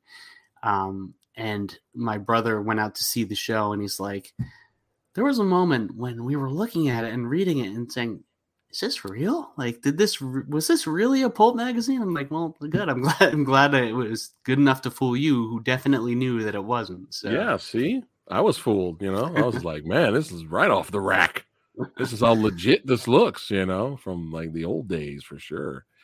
We have a show also on here. We have mini series on the channel, and one of them is called "Is It Underrated?" Kind of getting the vibe here, my friend, with Legion. You know what I'm saying? Kind of getting the vibe here, dude, because everybody's talking about Loki and everything else and all these other Disney Plus shows, but no one's talking about Legion. And it's almost like people forget it is Marvel based characters here. But they didn't try to tie it into the whole Marvel universe, and I think that's the triumph, is that instead of them saying we have to tie this in, Noah Hawley was like, I think this has potential to be its own entity. Right. And I think even when they did the last season of Legion, I think they were even considering casting James McAvoy as Professor X, as young Charles Xavier. And they decided against it. I don't know what the final reasoning was, but I feel like it was the right decision, because it's the more this stays its own entity, the more successful it can be, I feel, into having its own flavor. I'll be honest, and this is me being an old crank again. It's I don't get the appeal of all these Marvel Comics movies. You've seen one, you've seen them all. I I'm finding a pattern within myself though, because everything that I like about the Marvel stuff I've seen has been the cheesier stuff. Like I liked Captain America up through the USO show when he was wearing like the really cheesy version of his uniform from the comics. And then he puts on like the new stuff and I'm like, I don't like it anymore. And then WandaVision, which I liked the first 3/4 of immensely. My favorite part was the Halloween episode when they're wearing the versions of their costume. Like, does nobody see that it looks so much better than her final outfit? Like, could nobody see that? And the same thing with Loki. It's like when they had the alternate universe Lokis and they had the that was the best episode. When they had the old Loki wearing with the huge horns and everything. That was the best episode. This is what I want to see. I want to see a show with the old Loki. Yeah. And so, like, I think, I don't know, I'm just old and cranky and jaded, but like I feel like with the Marvel stuff they've gotten so up their ass about trying to make everything tie together. It's like it worked in the comic books to a degree because you still had the freedom to read the series and be like, you don't have to read this other stuff. Right. If you do, it will enrich this, but you don't have to. And now with the Marvel stuff, I feel like I don't know what is happening. I feel like I need to watch every single thing, which they want you to do, of course. Right. But I really liked Legion because it had its own character, and it had a definite character to it, and it had its own vibe, which I really dig. And that's what was special about the Netflix, not all of them, but because everybody knows how I feel about Iron Fist, but the like the Netflix Daredevil show is like adult, violent, serious. It's just kind of, fans would love to see Charlie Cox, who plays Matt Murdock in MCU. It's like that would be fun. That would be cool. I'm not going to lie. I would be kind of up for that. But we need something for adults too. We need variety. You know what I'm saying? Like it would be cool if Disney had their own little Marvel Nights section of movies where we could still have Punisher blow someone's head up. You know what I'm saying? Like you could still have hey, let's go on adventures with Groot adventures, right? You can have all these fun stuff and you can have your horror stuff. Let's bring in Ghost Rider. Let's bring in all, you know what I mean? That's why I'm kind of fingers crossed for the next Doctor Strange movie. Well, it's funny because I haven't seen him because Sam Raimi's directing. Yeah, and I don't know if I can speak of them because I haven't seen them, and I'm having an uninformed opinion. But like the things I've seen of the first Doctor Strange movie, I'm like, oh, it's Inception. Like, is that what's going on there? And it's like when they first announced Doctor Strange, I'm like, I remember saying to somebody else who was like a comic book fan, I'm like, they need to get a horror movie director on there and do something, because if you look at those old Steve Ditko Doctor Strange, they were so out there. Like either what would be great is if they could get like someone like Richard Stanley or he's not expensive. No, not at all. They can get magic out of that guy. No, they could. Yeah, they'll pay him. Weekend burgers probably. What was the name? I can't remember his name. The man who directed Mandy, like Panos. Cosmatos. Yeah, that movie was fucking nuts. But like, if you could tap that kind of sensibility, like just think about that visual and like how great that would meld with like the Steve Ditko, Otherworld. Like, and I think that's my problem with the Marvel movies is that like everything has been so homogenized. Like everybody's costumes look the same, everybody's powers do the same kind of thing. And I watched about maybe the first third of Infinity War. And I was like, wait a minute, Doctor Strange can create portals to teleport things, and he can why doesn't he just create a portal around Thanos' arm and cut off the Infinity Gauntlet? No stars. So like this guy, I'm like the worst person to watch Marvel movies with, because I'm just like, this sucks. This makes no sense. This could have been over in 2 minutes. But going back again to Legion, yes, I like the fact that there's a definite look there, which is missing from the Marvel universe. Oh my goodness. Hey, it's all good, man. It's all good. I'm not judging you. I won't judge. I absolutely loved Infinity War, but I won't judge you.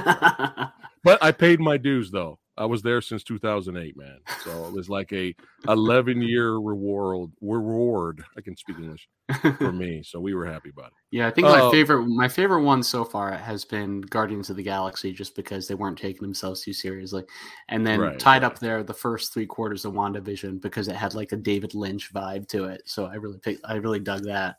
Yeah, but in terms of Marvel characters and a story around them, this is very underrated. So yeah, definitely. Maybe we can talk later on when we get off live here. We can discuss a future video. I don't know. But yeah, man, I got a couple of more here. I don't want to keep you too much because I know you're busy. That's good. It's a weekend. I don't have anywhere to be. This is hilarious. Alf, son, going after the cat. I was dying. This is one of my favorites, and this is my wife's favorite from my show this past September. So and again, just taking that kind of vintage pulp iconography of the giant monster.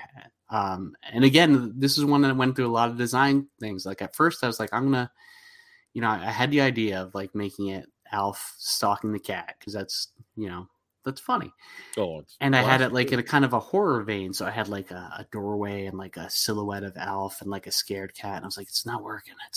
I'm like, okay, what do I need to do? Make Alf King Kong. Boom, nailed it. There it is. Kaiju Alf. Let's go. Let's go. Yeah, that one was a lot of fun. See, now you go into my childhood now. You go into my childhood, man. I mean, this is on there with like Willow. Like some of my favorite childhood movies of all time was Clash of the Titans, man. That channel that I was talking about that showed Flash Gordon, this was the other movie that they had in their collection every year, Clash of the Titans. Wow. That's pretty dope. Yeah, I never missed it whenever it aired. I loved it. Oh, that's a hell of a double feature, my friend. But this is fantastic. I love this. Thanks. I love how you even got some of the gore there coming out of the neck a little bit. You got Pegasus in the back. What's up, Clash of the Titans, son? Represent. We're getting gangster today. Yeah, my favorite. Did this take a while to do? This took a while.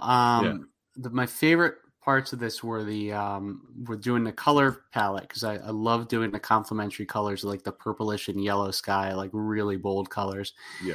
And then getting the glow around the eyes was really tricky to try to do that without it just looking like a blob of white paint. And painting the skin texture Medusa, like when I posted a detail of this on my Instagram, I said, like, if you've never painted Ray Harryhausen monster skin texture, I highly recommend it. It is so choice. It's so much fun. Like everything, all these little bumps and ridges, and you just keep on like, dotting on the color to get that. A lot of fun. My one regret is that I love Bubo, and I wanted to make Bubo bigger. But I was like, it's too many things. I got too many things going on. If I do Bubo, and then I'm going to like want to bring the Kraken in, it's going to be too many things. So like, let's just keep it focused, and I'll put Bubo in there. Release the Kraken. Bubo, did you get pissed off in the remake where they did the Bubo? I only saw like bits of the remake, and it's... Did you see what they did to Bubo in that movie? They made it a joke, right? Like, they threw it in the trash. Yeah. Well, my theory on Bubo. Okay, here's my theory. Okay, let us hear the theory. Let's go back in time to 1980, I think was when it was made. Ray Harryhausen pitching the movie to executives, and executive says, "Hey, you know what kids like? Star Wars. There was a bleeping robot. It looked like a trash can in that movie. Kids love that. Can we put a robot that bleeps and bloops in this movie?" And Ray Harryhausen says, no, it's ancient Greece, so they don't have robots. And then the executive does a huge line of coke and says, a bleeping garbage can robot's just what this picture needs. And Ray Harryhausen says, okay, and came up with Bubo. That's my theory of how it went down. I think you nailed it. I think you nailed it for sure. What's hilarious about Bubo is there's coming out soon. There's an actual replica of Bubo you can buy. I mean, it's beautiful. It's out that you it's can a get. Beautiful design. I was cracking up. Silly as hell character for a Greek mythology, but it's a beautiful design. Like everything Ray Harryhausen. I think you nailed it. I think you nailed it while it's there for sure. But yeah, love the Medusa scene. The Mhm. Medusa scene still works, bro. That terrified the crap out of me when I was a kid. Works. Yep. Even with its dated Mhm. effects. Yep. You know. You got Marco here saying this guy's hilarious. Oh man, but yeah, it still works, man. But yeah, I love that piece. I was like, yep, this guy's doing stuff that I love here. Yeah, I mean that's the thing. It's like and again, I know I've said this several times, but like it's amazing to me. I'm never not surprised when I see people react to the stuff that I do with the same feeling, because it's like I'm just doing this mostly to amuse myself. Yeah. And there's some stuff I'm like, well, maybe this will be successful, maybe this will be good, but it's like the Clash of the Titans one was like, I really want to do a Clash of the Titans piece. I really want to do this. And the same thing with Alf. And I had a piece inspired by Murder She Wrote in a show, and I was like, I just want to do like a classic detective cover, and I want to use young Angela Lansbury, when she was like 50 instead of 90, and just right, just all that stuff. I have 2 requests. Don't Yes. let me forget them. Chat. I got 2 requests. Don't let me end the show without asking them. Okay. We'll get to it in a little bit here. And now we're representing horror, son. Mm-hmm. Now we're doing it. Now they got all the icons here, man. We got everybody. Myers, Voorhees, everybody's here. Got the pumpkin from Halloween 3. Yep, this was another movie mashup where I was like, okay, starting off with Halloween 3, Season of the Witch, my favorite of the Halloween franchise. Not even ironically, it's my favorite one. Like, I still like the first one and the second one, but and then I was like, well, what are some other iconic masks in horror? So, is that at the very top? Is that Phantom of the Paradise? Phantom of the Paradise up top. Points for me. And then let's see, I got Oni Baba on the left there. You can barely see it, the little devil mask right to the left of Michael Myers. That's a great movie, Oni Baba. Sam's mask from Trick or Treat. I've got one of the creepy baby masks from Brazil that Michael Palin's character wears. Nice. Donnie Darko, of course. Right. You can see Ghostface behind, and Leatherface, Jason. And then right over the person's arm, you can see Leslie Vernon from The Rise of Leslie Vernon. That's another great kind of underrated gem horror movie. The first time I watched it, I was like, "This is so bizarre," but I dig it. And then when it was over, I was like, "This is great, man!" Yeah, that was a really it is an underrated movie for sure. Mm-hmm.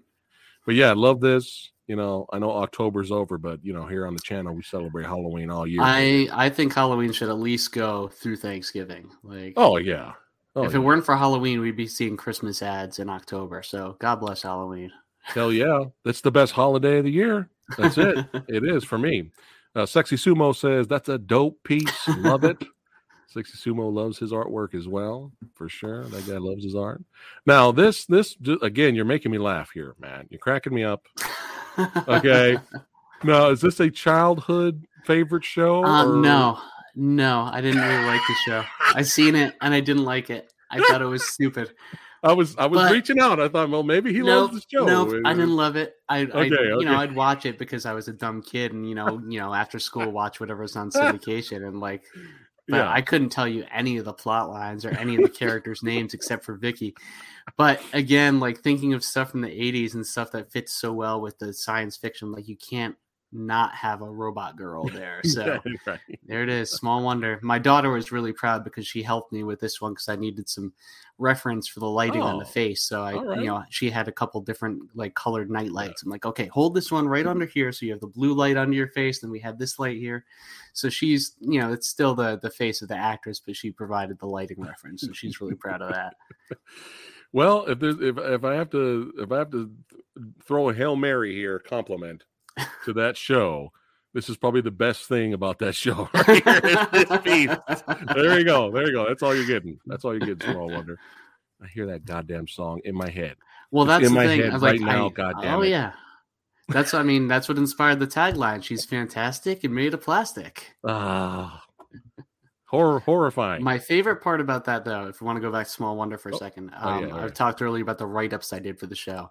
Okay. And this one, I went a little left of center, and I was like, what would happen if there was actually like a series about a robot girl, like written in like the 40s leading to the 50s with like Cold War paranoia? So I said like the most startling, I forgot how I phrased it, but the most startling Vicky the Robot story came with the story, the last or the robot at the end of time, where she's the last survivor of a nuclear holocaust and wandering the earth.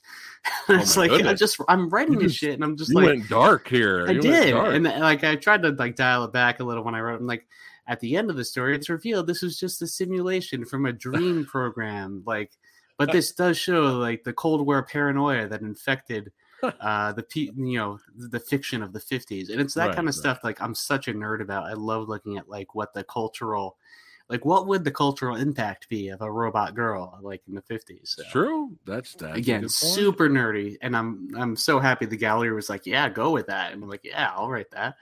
Well, I'd watch that show, except it not being a simulation, but I'd watch the post-apocalyptic Small Wonder walking around. Hell yeah, I would watch that. Sexy Sumo said, it looks like a Norman Rockwell. Oh, gosh. Well, thank you. I'm nowhere near as good as Norman Rockwell, but I'll take the compliment. Look at that. Oh, man. We're having some hilariosity moments here. All right. We got Labyrinth up in the house. Yep. Now, in the middle there, who is that? So my idea was that I always thought it was weird. You have a whole city of puppets, and then you have David Bowie. Right. I'm like, well, what if he was actually like a goblin puppet? Like, what if he was a goblin and everything that he is Bowie is just his glamour? And I was like, oh, like, so what if I have like the crystal ball holding up in front of his face? So like this shows his true goblin self. And I try to like, have the stereotype, the signature Bowie eyes, the one dilated pupil and the one not. And then years later, reading about the movie, I found out that was one of the early, in one of the early scripts did actually have at the end, he was going to be revealed to be like a sniffling little goblin, and everything was just an illusion. I was like, oh, that's cool. Wow. So I accidentally referenced a version that was never made. Wow. That's pretty cool. But this was a real joy to paint. And like my favorite thing to paint in here though was, it's like the little things you find. Like the favorite thing to paint was just the light coming from behind his hair, kind of just like that glow behind him. Yeah. Watching that movie and just seeing like how awesomely 80s it is. And it's awesomely 80s. This is one of my wife's favorite movies, man. And this is another one I feel really holds up. I feel like the effects work is fantastic. That whole MC Escher sequence when they're in the at the end when she's trying to get to Toby and like the crystals bouncing around, and then Bowie's walking up the walls like, your eyes could be so cruel. You're nailing it, man. You haven't failed yet tonight.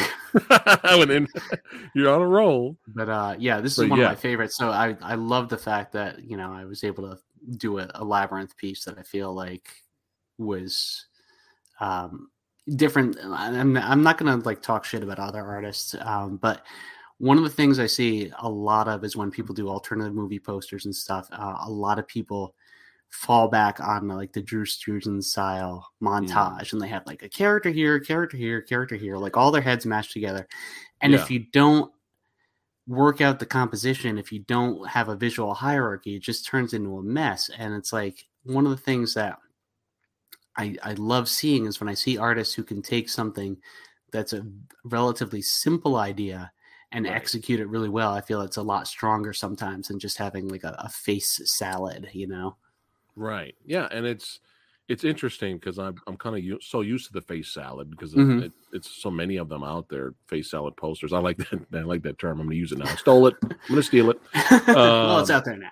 But my wife was really the one that just hated it, and she kind of turned me on to the alternate versions of posters that are so much more interesting. And now I'm under that fold now. Like I like the alternate version. Maybe it might be the Japanese release of it or international release or something like that. Like for example, you have Lord of the Rings, The Two Towers, right? We enjoyed the movie, so I wanted the face salad poster, right? And then she's like, no, look at this. And the alternate poster was just the Two Towers, right? And the army below, and that's it. Yep. And it's so much more interesting and it catches your eye than the traditional, we got to throw all the actors all on we got to throw them all on there. And so many of those posters are so vanilla, man. Yeah. It's so vanilla. There's a couple of really good documentaries. There's Drew, the man behind the poster, which is all about Drew Struzan. Okay. And it goes into why he retired, and like basically because the trend in movie posters moved away from art into just assembly line Photoshop assemblage.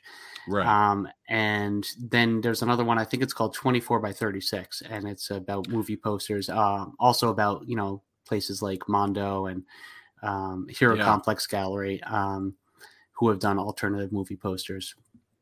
But there's a lot in there too about some of the classic poster artists, and just you look at these older posters, and some of them did do the montage treatment. I mean, that was a viable advertising way of doing things, but they did it with an artistic eye, looking at it and realizing like what will make this make sense and work. Right. In the Drew Struzan documentary, all you need to do is look at his posters that he did for Harry Potter. He did the poster for the first Harry Potter movie, and then he had done all the like comps and design work and sketches and roughs for the second one, for the Chamber of Secrets. And the studio decided, no, we're just going to do, our focus groups decided that Photoshop posters are better than painted ones for whatever reason. For like bullshit reasons, obviously. He finished that poster just for himself because he's like, I had it so far along. And you look at the one that he came up with for the Chamber of Secrets. If you can Google it now, look at Drew Struzan Chamber of Secrets, and then look at what the actual poster was, and you can see the difference. Like they're both sort of an assemblage montage of different characters, but one is done with a real eye towards the entire composition, where the other one is just throw some faces up there. Right. Gotcha. So I love it. And this is like going back to the Twilight Zone posters that I was doing for each episode. Like I love when I see artists who can work in a minimalist way, or at least just a simple idea and make it really work. So I think it can be super effective. And that's my TED Talk. Trying to find the poster. Yeah, and the Drew Struzan one, he's got like the kids, and he's got like the the sort of the fountain or whatever that the snake comes out of, and it's just there's a real eye towards the light and the colors and everything. But yeah, is the one with just Harry and is it just one? Is it a close up of Harry? No, I think it's Harry and Hermione and a bunch of other people too. Right. Well, I'll have to look it up later. I don't want to search the whole time while you're sitting here. I'll definitely have to check it out though, for sure. I enjoyed this, keeping it horror for sure. Yep, that was a fun one. Yep, Hellraiser 2, as you can tell by that was supposed to be what was her name? Julie? Was that the woman's name? I think it's Julie. Her hand with her flayed skin there. Yeah. The first two Hellraiser movies I really love. Oh yeah. The third one is, I feel like they started getting into Nightmare on Elm Street territory. Everything was getting a little jokier, and then there's the fourth one was just bananas. Although third one's still fun. The fourth one's worth it just to see Adam Scott in a bad wig, like, 'cause that's pretty hilarious. Thoughts on the new series coming out?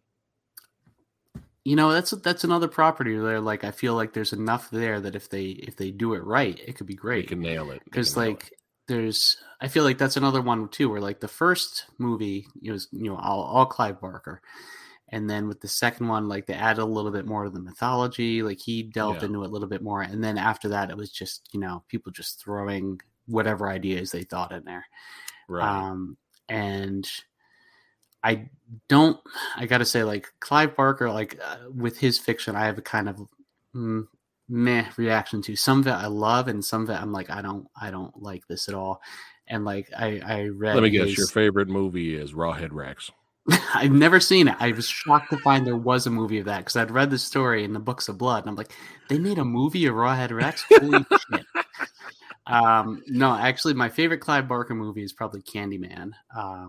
Classic. I love that one. I mean, we're getting into crazy ass digressions here, but like I love that one because it's got such a gothic feel to it. Mostly thanks soundtrack. to like, Philip Glass's score elevates that movie so much. Oh yeah. And I do want to see the remake / reboot / sequel. It's good. I like the original better, but it's good. I mean, how do you compete with, Tony Todd and the voice that makes I you shit know. your pants? It's just like I talk know. about like smooth low voice. Yeah, Like I I know. can't even drop down to that register. Yeah, I But ran into him at a convention. He was a very nice guy. I hear all Yeah. these people in like horror movies who are best known for them. I hear like all these things about how they're like the nicest people, and Yeah. that's pretty awesome. But yeah, Clive Barker. Going back to that, like I feel like I read his book that was supposed to be like the end of the Hellraiser series. I can't even remember. It came out probably like 5 or 6 years ago.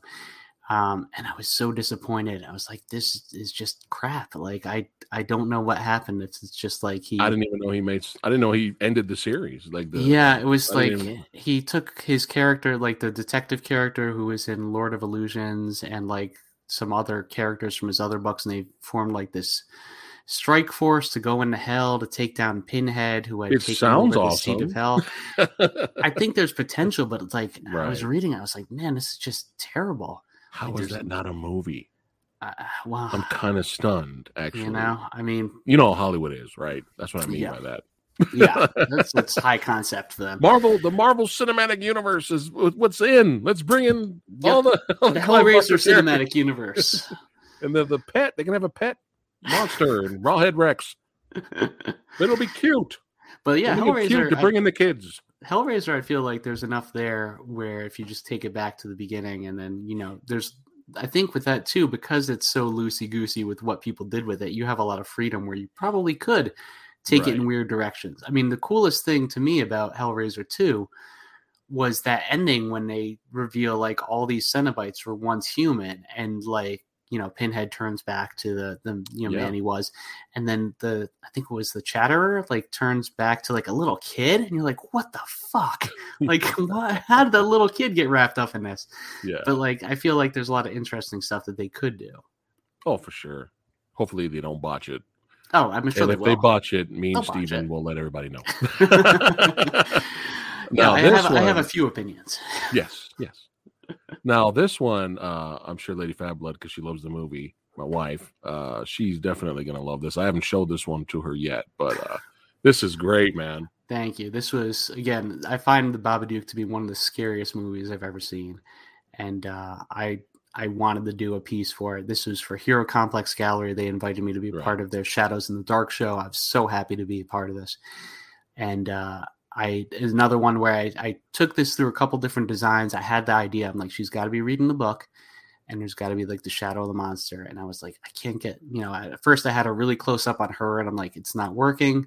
Right. It's like, we got to make her smaller. And then it just becomes so much more menacing. And it's just the visual of Babadook I love so much. I love the fact that they took their cues from the old silent movies and like the London After Midnight, infamous Lon Chaney stills. Mm-hmm. And so much of that movie is just suggested horror. And that's some of my favorite stuff is like the psychological, like suggested stuff that's not necessarily gory.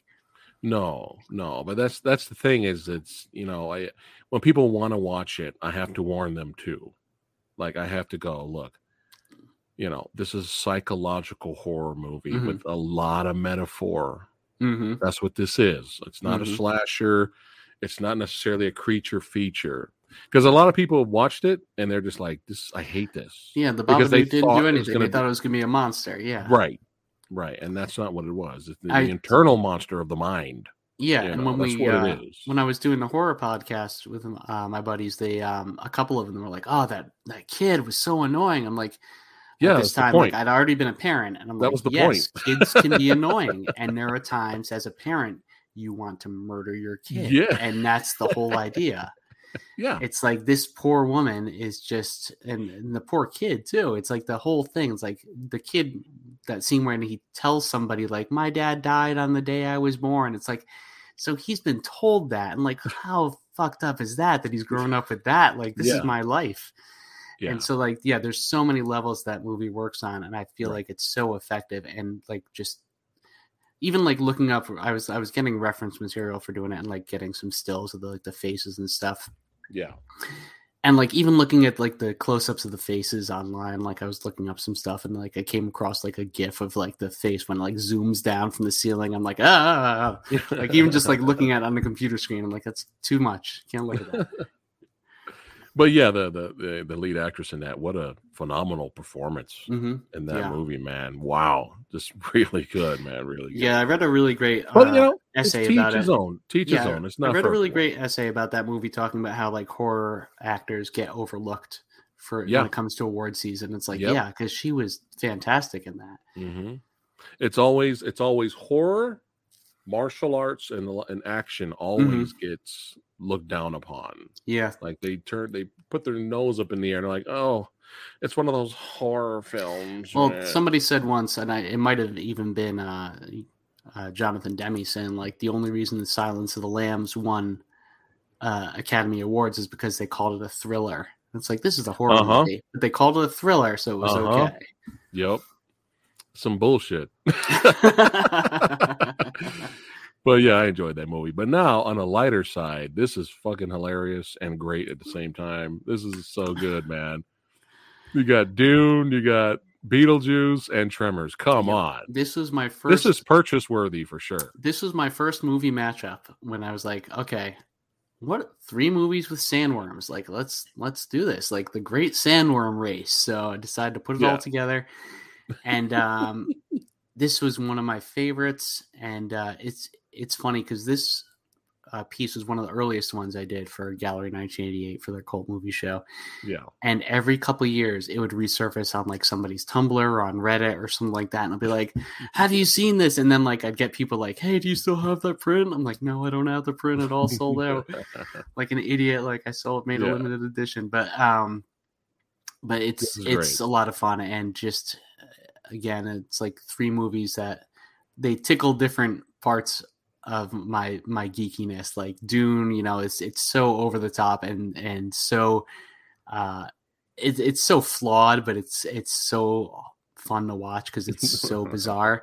And then Beetlejuice, of course, is another near perfect or perfect movie. And then Tremors is just so much fun watching, you know, rednecks fighting sand monsters. And so like I was like, it's perfect. It's a perfect combination of movies. You got Remo Williams teaming up with the Baconator. It's great for sure, definitely. Now this one. Okay, so this can I score some points before you talk about it? Mm-hmm. I want to score some points. Go ahead. Was this inspired by Frank Frazetta? Yes, it was. Frank Frazetta's painting, I believe it's entitled The Swamp God. Yes. This actually didn't make it to the cut of a show. It was supposed to be an official licensed WWE tribute show.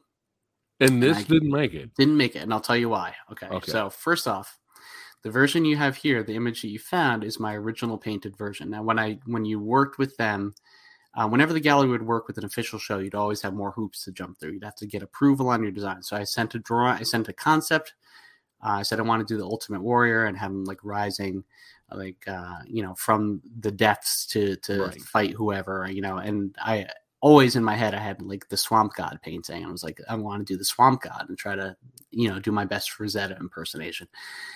And they were okay with it. And I sent them the drawing, and they were okay with it. And I sent them the layout with the text and everything else, and they were okay with it. God damn it! I think I know what's wrong. But I did the painting. Go ahead. Came back. They say he looks nude.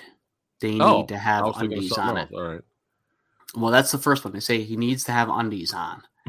Okay. And at that time, I already had prints made. I had already like varnished the painting. And like, oh, for fuck's sake! And I was like, can you say like this is in shadow? Like you don't need to see it. And it's like, no, they think he looks nude. Oh my god. They need it back. So I didn't do the prints because I'm like, I can't afford to print these over again. So I'll fix the painting. So I painted the undies on the painting. Okay. Which drew more attention to his crotch because all of a sudden his crotch was like, he has got like these green Speedos on. And so like, I wanted to keep it kind of dark, but like I needed to make sure they knew he's wearing underwear. He's not hanging his dick out. Right. So I felt like with the repainted version, it drew more attention to the crotch because it's also like dead center of the composition. Like, boom, there's his dick. But it's like, that's what they want. So I sent that back in. I sent that picture in. I'm like, there it is. And then the gallery owner came back and was like, I'm so sorry. They say they want you to repaint the tassels on his legs because they look like intestines. Oh my God. At that point, I'm like, you know what? I'm not even gonna bother. Like, forget it. Like, this is too ridiculous. Fuck that, dude. It's like, have you seen his costume? Like, the dude, like, it's tassels all over. And meanwhile, like, there's other artwork that went in the show with like Jake the Snake Roberts, and it's like that snake is like basically a giant penis, like in that picture. And it's like, all right, well, whatever. Yeah. So this never made it to the show. And there it is. That's my story of dealing with the WWE. Guy show, yeah, it made it the Fat Samurai show. So that's there right. It is. We're highlighting it and celebrating this masterpiece here tonight. Yeah, this was my attempt to ape for Zeta, and I failed miserably on most of it, but at least I got the composition right. I thought it was cool. That's why I wanted to show it tonight. Thanks. So there you go. So WWE can suck it, literally. It looks like intestines. Really? Yeah, at that point, do you see blood all over the place? At that point, I was like, they're just looking for a reason to not do it, because that was the most ridiculous. Oh my God. That was the most ridiculous thing I could imagine. So that's one of the other things about doing the work with the galleries. Generally, it's pretty much just fan art, so you get a pretty free reign of what to do, and that's really awesome. Although sometimes when you have to work getting approval, all of a sudden that puts a monkey wrench in things. There was a Family Guy show that they were supposed to do years ago, and I was all set to do a painting. I'd done a drawing of it. It was going to be Peter Griffin fighting the giant chicken, but in the manner of Doc Savage. Actually, you know what? Hold on one second. I got it right here. Sure, take your time. Yeah, take your time.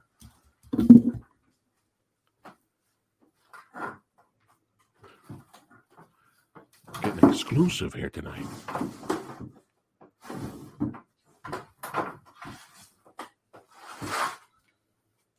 Oh. Hold on, let me blow it up. Wow. Wow. Wow. So that was the drawing. Yeah, let's I've see. gotten as far as the drawing. Peter Griffin fighting the giant chicken in the manner of the James Bama Doc Savage covers. Oh my God, that looks great. And then we got emails from the gallery saying Fox has decided that they don't want to move forward with this show. So like they changed whoever was working in their publicity department, changed management. And so they were like, we're not going to do this anymore. And so it's like that kind of thing that's really frustrating. But I guess that's part of the deal when you work with big business. I'm sure many artists who have had to do like official licensed material have had much harder things to deal with than that. For sure. But I would have loved to seen that on the wall for sure. Someday I'm going to finish it because I say do it, dude. I love that drawing so much, and someday I'm going to finish it when I have the time. Yeah, there'll be people out there that would love to buy that. Of course. That's like an iconic scene from that show. They'll buy it. Plus, I mean, you already started it. It looks great. I know. It's already. Like so finish it. It's on the way. That's right. Copy that. Oh, I already did that one. All right. And this is still awesome. Wrestling fans.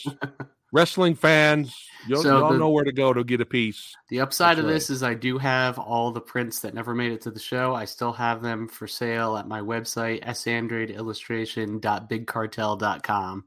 Boom. So if you don't mind having an Ultimate Warrior with leg tassels that look like intestines and not clearly marked package and underoos. You know what my guess was? Before you said you told me what happened. Mm-hmm. My guess was I thought they were going to be like, oh, it looks like he's being crucified. We can't have any religious. That's what I thought you were going to say. That would be hilarious. Oh gosh. Yeah. Yeah. I swear, man. The Christ imagery of the Ultimate Warrior. Let's write that thesis. Oh man, but yeah, we're having fun here. Let's keep it going. Boom. Oh yeah. Yeah, man. Creep show. This is another one of the few paintings I've done where I'm like, I'm happy with it. There's nothing I would redo. Creepshow is one of my favorite fun horror movies. Like I find like somebody asks like, what's your favorite horror movie? I'm like, I can't answer that because like serious horror, psychological horror, classic horror, fun horror, cheesy horror. Mm-hmm. And this is my favorite fun horror movie. Oh yeah. It's great. Just so much inspiration in there too with all the different stories. Yeah. Like on our Versus episode we had a while back, we did a Creepshow versus Tales from the Hood, and we showed a lot of love for Tales from the Hood because it's such a good movie. But overall, Creepshow got the vote and got the win for the night, of course. But love Tales from the Hood though as well. But you guys, Gizmo, what? Gizmo up in the house, y'all. Yeah, this was Gallery 1988 does a Black Friday sale, print sale every year, and in 2020, right? What year is this? This is 2021. Yeah, so that's time has no meaning anymore. I know. No, not really. But in 2020, they wanted me to take part in it, and I was like, "Oh, great!" And this was one I had considered doing for my solo show, and I was like, "Well, why don't I take this one because it's a holiday themed one, and I'll do this." So, I was trying to figure out like what to do with that, and I was like, "Oh, so what if, he's a Christmas present? So make him a Christmas present." And then the thing that really tied it together was like, let's make the wrapping paper gremlin wrapping paper, and having the one. I don't know if you can see it, but the one gremlin head with the striped mohawk on the wrapping paper. Oh, nice. Kind of like just to the left of center. Yeah. So nice. That's fun. Gotta love Gremlins, man. They've been talking about a remake of Gremlins for I don't know how long. You know how bad that's going to be, dude? Awful. It'll be all CGI. It'll be all CGI. You know my old man views on CGI. When my day they had puppets. And we love those puppets. This has become the old man podcast. On Gremlins Grumpy too, old there was a puppet wearing makeup, and she was sexy, and we liked that. She Damn made out with John Glover, and that's what we wanted to see. Damn you kids with your firecrackers keeping me up at night. Yeah, it's the Grumpy Old Man podcast now. Yeah. But it's going to be CGI, and guess what? It's going to be family friendly. So people forget there was family friendly moments in the first Gremlins, but it was dark moments too. Oh my god, yeah. Gremlins blowing up in the microwave. I gotta say, speaking of family friendly, I think I'm one of the few people who prefers Gremlins 2 to Gremlins, just because I love how zany it is. It's camp. It's like we talked about earlier. Like, it doesn't take itself seriously at all. Christopher Lee is great, like making fun of his over the top horror personality. Yeah. But I love the fact that they question the rules. They're like, what happens if he's eating a bagel and gets a caraway seed stuck in his teeth, but he doesn't eat it until after midnight? Does that still count? Yeah. What if he flies to a different time zone? Like all those silly things. So, but like Gremlins 2 is fun. It gets a bad rap. I don't know why. It's a fun movie. Oh, you got sequels. Trash Pondo Pods here, and we liked it that way. Give us our damn puppets. We had latex puppets, and we were glad for latex puppets. Oh man! So you mentioned it earlier, so I have to play it now. Or post it now, man. This is one of my favorites, dude. This was one of my first pieces that I did again, like when I was burned out on trying to like appeal to children's book market. I'm like, what? I got to do something for me. Like, what do I like? And I was thinking of Spinal Tap, and you got to love the tap. Yeah, this is just Stonehenge, son. Come on. My wife and I just rewatched this the other day. We were working on some stuff in the studio, and we just popped this on in the background, and it's so funny. You can watch this every day. It's another one that's so quotable too. Yes. I mean, just like so many things that are hilarious in there. The whole armadillos in the trousers. We're up there in tight trousers, and we've got armadillos down our trousers, so they're quite fearful of us. The size.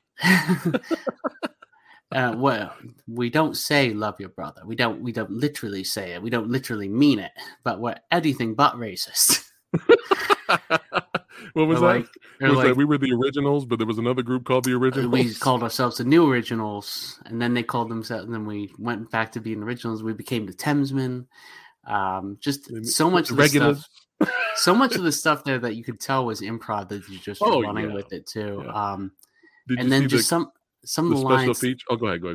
Some of the lines too, just like they're so perfect. Like when they're talking about the Stonehenge show after, it's like, I think you're making too big a thing of it, and one of them says, "Making a big thing of it would have been a good idea." Oh, dude! Like seriously, if this is on TV every day, I would probably watch it. My older brother is a music teacher, and he always lamented. He's a high school music teacher, and he said, "I wish that it didn't have so much cursing in it, because he would show it to his students, just because it's so funny." And I know that like I've read all about all the rock bands that say like they feel like Spinal Tap took snapshots of their touring. And it's like everybody's had the Spinal Tap moment where the pod didn't open or they get lost backstage. Yeah, Chris Jericho said he had the wrestler Chris Jericho said he had a Spinal Tap moment where he was trying to get to the ring for his match, and he just kept going in circles. He got lost, and he's like, "What the hell?" Oh man, but yeah, it's one of the funniest movies ever made. But is this the first fake documentary? I think technically, I think the Meet the Ruddles was the first one, right? Isn't that the one that was like a parody of the Beatles? I have not seen that one. How old, when did that come out? 70s. Oh, okay. Well, maybe that was. Yeah, I think. And then I've never seen it. I just know it by reputation. I want to say Eric Idle's in it, but don't hold me to that. But yeah, this one, check that one out. I feel like this one really like cemented the term mockumentary. Yes, and like started that. But yeah, this is another piece where it's like I see a lot of flaws, but I also see like where I was starting to get it right and being like, okay, this is a good direction. This is fun. Oh, and this is one of the pieces I sent to Gallery 1988 to start working with them. So that's cool. For sure, man. Like this, I'm sure there's tons of people. I mean, I would buy this for sure. Like this is great, man. but what's so great about it's funny. It's got good writing. It's great performances. But they're legit artists, though. That's the thing. It's like it's a fake it's a mockumentary. Yep. But they all play their instruments. They all sing. They all made the songs. Yeah, and you know about the Folksmen, right? You know, the Folksmen from A Mighty Wind. Right. They would open Spinal Tap shows as the Folksmen, and the audience would boo the Folksmen because they wouldn't realize it was the same people. Yeah. And it's like it was like just another level of the joke when they do it. It's like we're opening for ourselves and they don't know it and they're booing us. And that's hilarious. And then they go leave and they come back out of Spinal Tap. And the crowd's like, yeah. But then did you see them taking a shot at Metallica with the Black Album concept? How much blacker could it be? None. Yeah. None blacker. It's like it does look like black leather.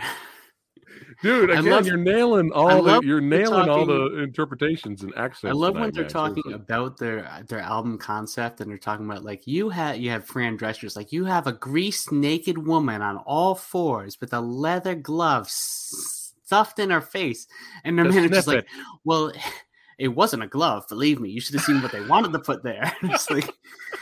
And then later on, when they see that other rock star in the hotel and they're like, his album cover, he's like being knocked on by all these half nude women. It's like, oh, but he's the victim. He put a spin on it. Oh, it's such a fine line between stupid and clever. I'm like, yep, that really is the most profound thing to come out of that movie. That there is a fine line between stupid and clever. You just have to look at Will Ferrell's movies and you can see that. Like Anchorman. Yeah, clever. Anchorman 2, stupid. Yeah, like, cross that line. Yeah, it's true. It's true. But yeah, it's just there's so like you said, there's so much quotable stuff in that, man. Like it's just ridiculous. Well, we're trying to be sexy. Like what do you say? The album cover they say it's sexist. It's like what's wrong with being sexy? Sexist. And just all the things with Christopher Guest and cutaways with Rob Reiner when he's like showing him guitars and he's like. Yeah. This one, listen to the sustain on it. You can like go have a bite and come back. It's like I don't hear anything. Oh, it's because I'm not playing it now. Like this one's still got the tag on it. Don't look at it. It can never be played. Don't touch it. Don't look at it. Yeah. Oh my God! Like all day, we could talk about Spinal Tap, man. I swear, Chad. If you have never seen Spinal Tap, make sure you check it out, man. It's a classic mockumentary for sure. We got a poster, a 27 by 40 poster in the garage, man. Got to represent the tap. That's right, for sure. Now we're getting towards the end here, and now you're speaking Samurai Guy's language. If you weren't already, but now I'm like, what?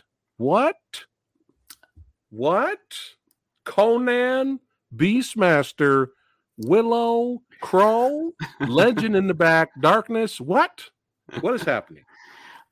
This was one again, going for the montage idea, and I was thinking of 80s fantasy movies and how, there are tons of them and they run the range from the great ones to like the schlock that went direct to video, like, the Barbarian Brothers kind of stuff and that kind of stuff.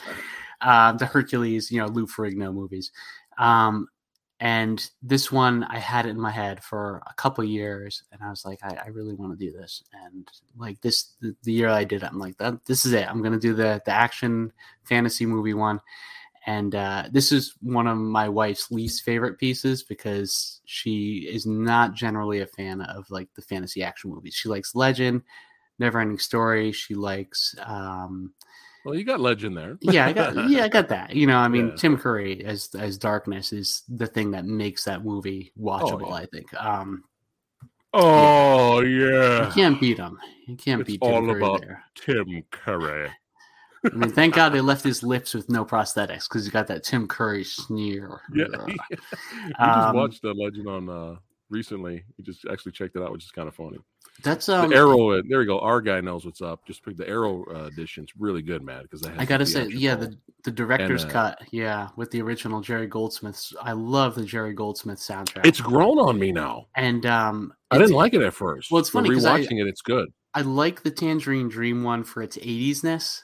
Yeah, like all synth pan flutes and shit. Like I love that. It's so 80s and it brings me back. But then the Jerry Goldsmith is so brilliant. It's such a beautiful impressionistic score.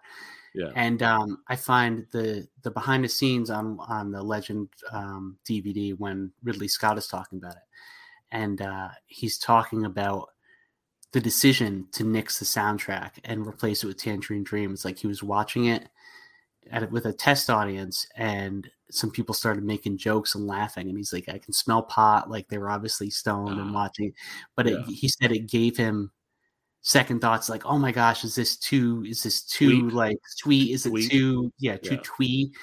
And so he said, we're gonna put in the rock music instead, get Tangerine Dream, the synthetic score, and which I still love, but it's good. But watching with Jerry Goldsmith and also seeing the director's cut, there's so much more that makes sense. Having said that, I still think it's a flawed movie. There's some things that really bug me. The fact that the goblins, who are the villains for the first 2/3 of the movie, disappear and don't show up again in the end. Right. It's like I really wanted to see Blix come back and get an arrow in the chest from the lead fairy or whatever. But there's so much stuff in there to love. And then when I was doing this painting, I decided, like, okay, so again, this is me being nerdy. I'm like, okay, so what would be a story?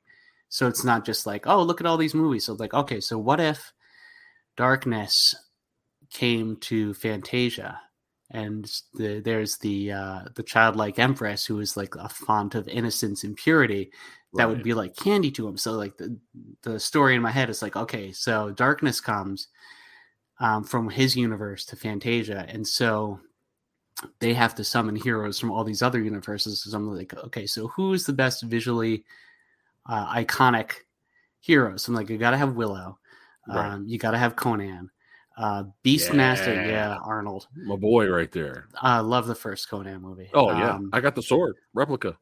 Nice. And then Beastmaster, I'm like, well, I got to do it because he had the animals. Like Beastmaster is one of those movies that's on the fence with being like one of those super cheesy because it's like there's fun. It's so there. Fun though. Yeah, it's a little rapey and like the ferrets are a little, silly, but like wait, hold on. I didn't include the ferrets. There are no ferrets in there. It's a ferret.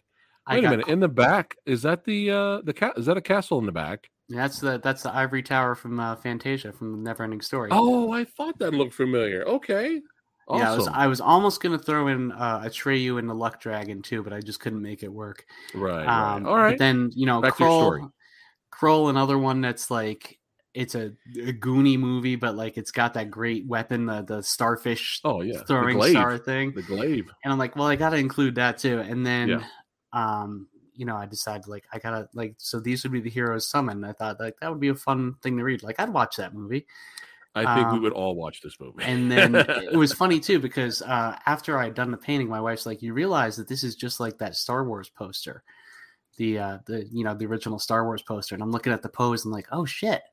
Yeah. I kind of like subconsciously, like with the Max Rebo band, I totally intentionally aped the Star Wars poster. But this one, I'm like, oh yeah, I got Darth Vader head in the back, and then this grouping of heroes.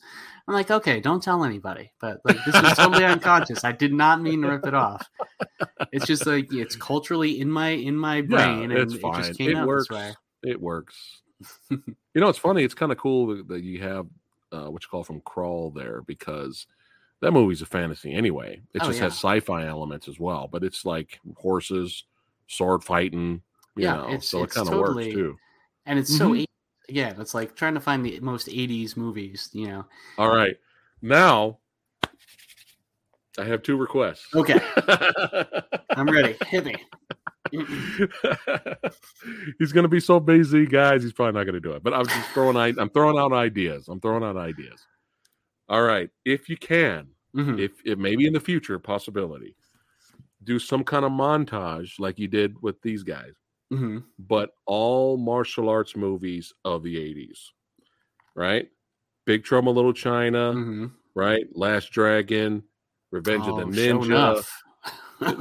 Some Chuck Norris in there, like a little bit, American Ninja, like anything, like some kind of. I don't know how you would do it. I gotta say, the one thing is like that those movies were never part of my wheelhouse as much. Like I've seen some of them, but like it's like I was always drawn to more of the fantasy stuff. That's why embarrassingly the ones I know are like The Last Dragon, because like I remember that movie, like watching that with Show Nuff. You've never seen Big Trouble in Little China? I've never seen Big Trouble in Little China. Add that to Blade Runner. Like I got Blade Runner, Buckaroo Banzai, Big Trouble in Little China. Yep, there's a handful of cult movies that I have never seen, and I've killed you, and I apologize. You know what? It's okay. It's okay, because like with Flash Gordon, hey, with me, better late than never, right? You gotta watch Big Trouble in Little China. It's one I gotta say, because like again, it's another one that pops up whenever they do like cult movie shows and people like rave about it. I'm like, I gotta see it at some point. Put it this way: you may not like it as much as I do, because I grew up with it, but it's there's nothing like it on this planet because it's a mixture of so many genres in one movie, and that's kind of why it failed when it came out. People don't realize Big Trouble in Little China bombed. Yeah, a lot of John Carpenter's movies bombed. The Thing bombed, and now it's like a classic. And you talk about like the Thing remake, everybody compares it. You got a little bit of horror, you got martial arts, you have fantasy, you Action, have comedy, you have everything in Big Trouble in Little China. There's so many genres mixed in. But I'll tell you this, and this might entice you. The whole joke about Big Trouble in Little China that no one got when it came out was Kurt Russell's amazing in the movie as Jack Burton, but the hero is really the sidekick. That's the joke of the movie. The sidekick is really the badass. But Jack Burton he's always this big shit talker. Oh, Jack Burton, I'm here. Let's go. I'm here to save the day. Dude, I'm telling you, it's all up your alley. Well, now I gotta see it. I got a list. I got a list of stuff. You got a list, man. Fuck Blade Runner and all that shit. No, fuck it. You go straight to Big Trouble in Little China. Straight to Big Trouble. Well, anyway, yeah, man. That if you could, it's just an idea. It's a good idea. Goodness of all the martial arts movies, Bloodsport. There's so many, but my other suggestion of ideas is kind of in the same wheelhouse. Everything John Carpenter, maybe in one shot. That's a tall order, because that's a lot of stuff. I mean, I know. I did have, I had ideas for doing a Thing piece because I love that one, and I also had notions for doing an In the Mouth of Madness piece that I might revisit, because that's one of my favorite John Carpenter movies. Dude. Underrated. Yeah, it's I've often said it's like the best H.P. Lovecraft adaptation that's not an actual H.P. Lovecraft adaptation. Right.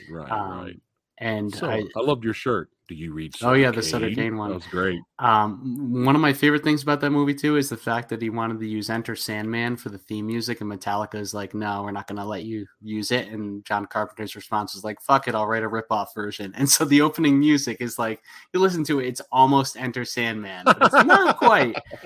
I like the soundtrack, but now that you pointed that out, that's kind of funny, actually. He wanted Metallica. Metallica wouldn't play ball, and John Carpenter's like, I'll do my own. I'll do my own Metallica. Fine, fuck it. But dude, Sam Neill's performance is Neill's great. I love the fact that Julie Carpenter provides that nice fish-eyed, creepy look. Frances Bay as Mrs. Pickman, the hotel owner. She does her usual creepy shit, like, and Sutter Kane. And I keep forgetting that guy's. Jurgen. I don't know if I'm probably butchering his name. Jurgen Prochnow. Sure. But yeah, man, I'm just throwing out ideas because we're on the same page with movies and I mean, there's stuff like that. Such a wealth of great cult material to do, and one of the fun things about doing these kind of pieces for the galleries is that, you know, trying to find pieces and find interpretations that haven't been done before. Like I said earlier with Big Lebowski, that was one of my hesitations with doing a Big Lebowski piece, because I feel like Big Lebowski's been done to death. Leon the Professional. You could like Google Leon the Professional alternative movie poster or fan art, and you will get pages and pages. Like, I feel like almost everybody's done one. Right. And I'm seeing now more often in shows, maybe it's also getting some newer artists and people who also have the similar sensibility of people picking movies that aren't quite as iconic cult movies, but do have a large fan base. From my solo show, the surprise to me was the first piece to sell out, and I did a variant edition print. I had a piece inspired by the Clue movie. It was a Miss Scarlet and the whole 1+2+1+1, the counting the bullets thing, and people like went nuts for it. And it's like, Clue is another one that's like so underrated, and I feel like in recent years it's really come up and people are discovering it. Good. And I'm a big fan. It's one of my favorite. That's why I put those pieces in the intro to the video. Yeah. You know, I had to throw it in there. And it's like it's one of those movies I feel like right now is finally getting a lot of that cult love that like so many other movies have gotten before. And I think that's really cool when you see.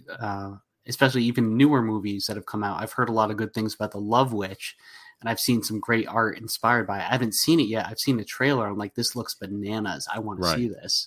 I heard of it. I have not seen it either. Yeah, it's a love letter. Like, it's like a throwback to like 1960s like acid horror movie. It's a recent movie?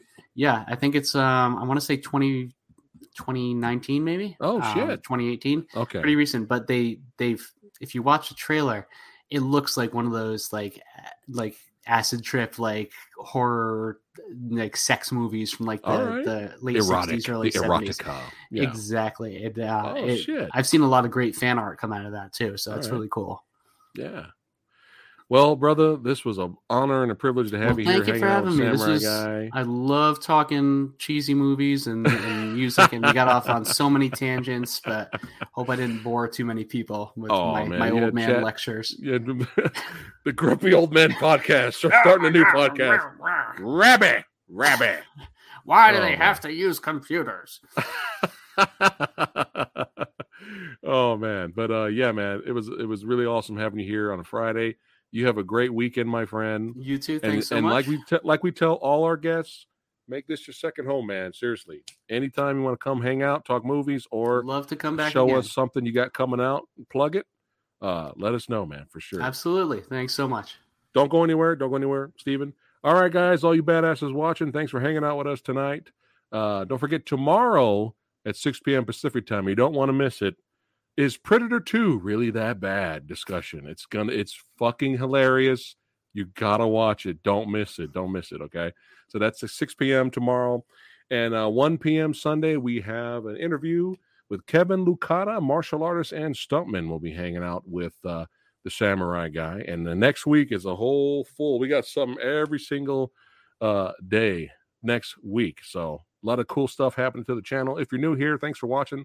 Don't forget to like, share, and subscribe. And follow Steven's Instagram account. That's right. The link for the description is in the box below. That's right. So make sure you guys follow and buy all his stuff. Buy it all. And we'll see you guys on the next one. Take care.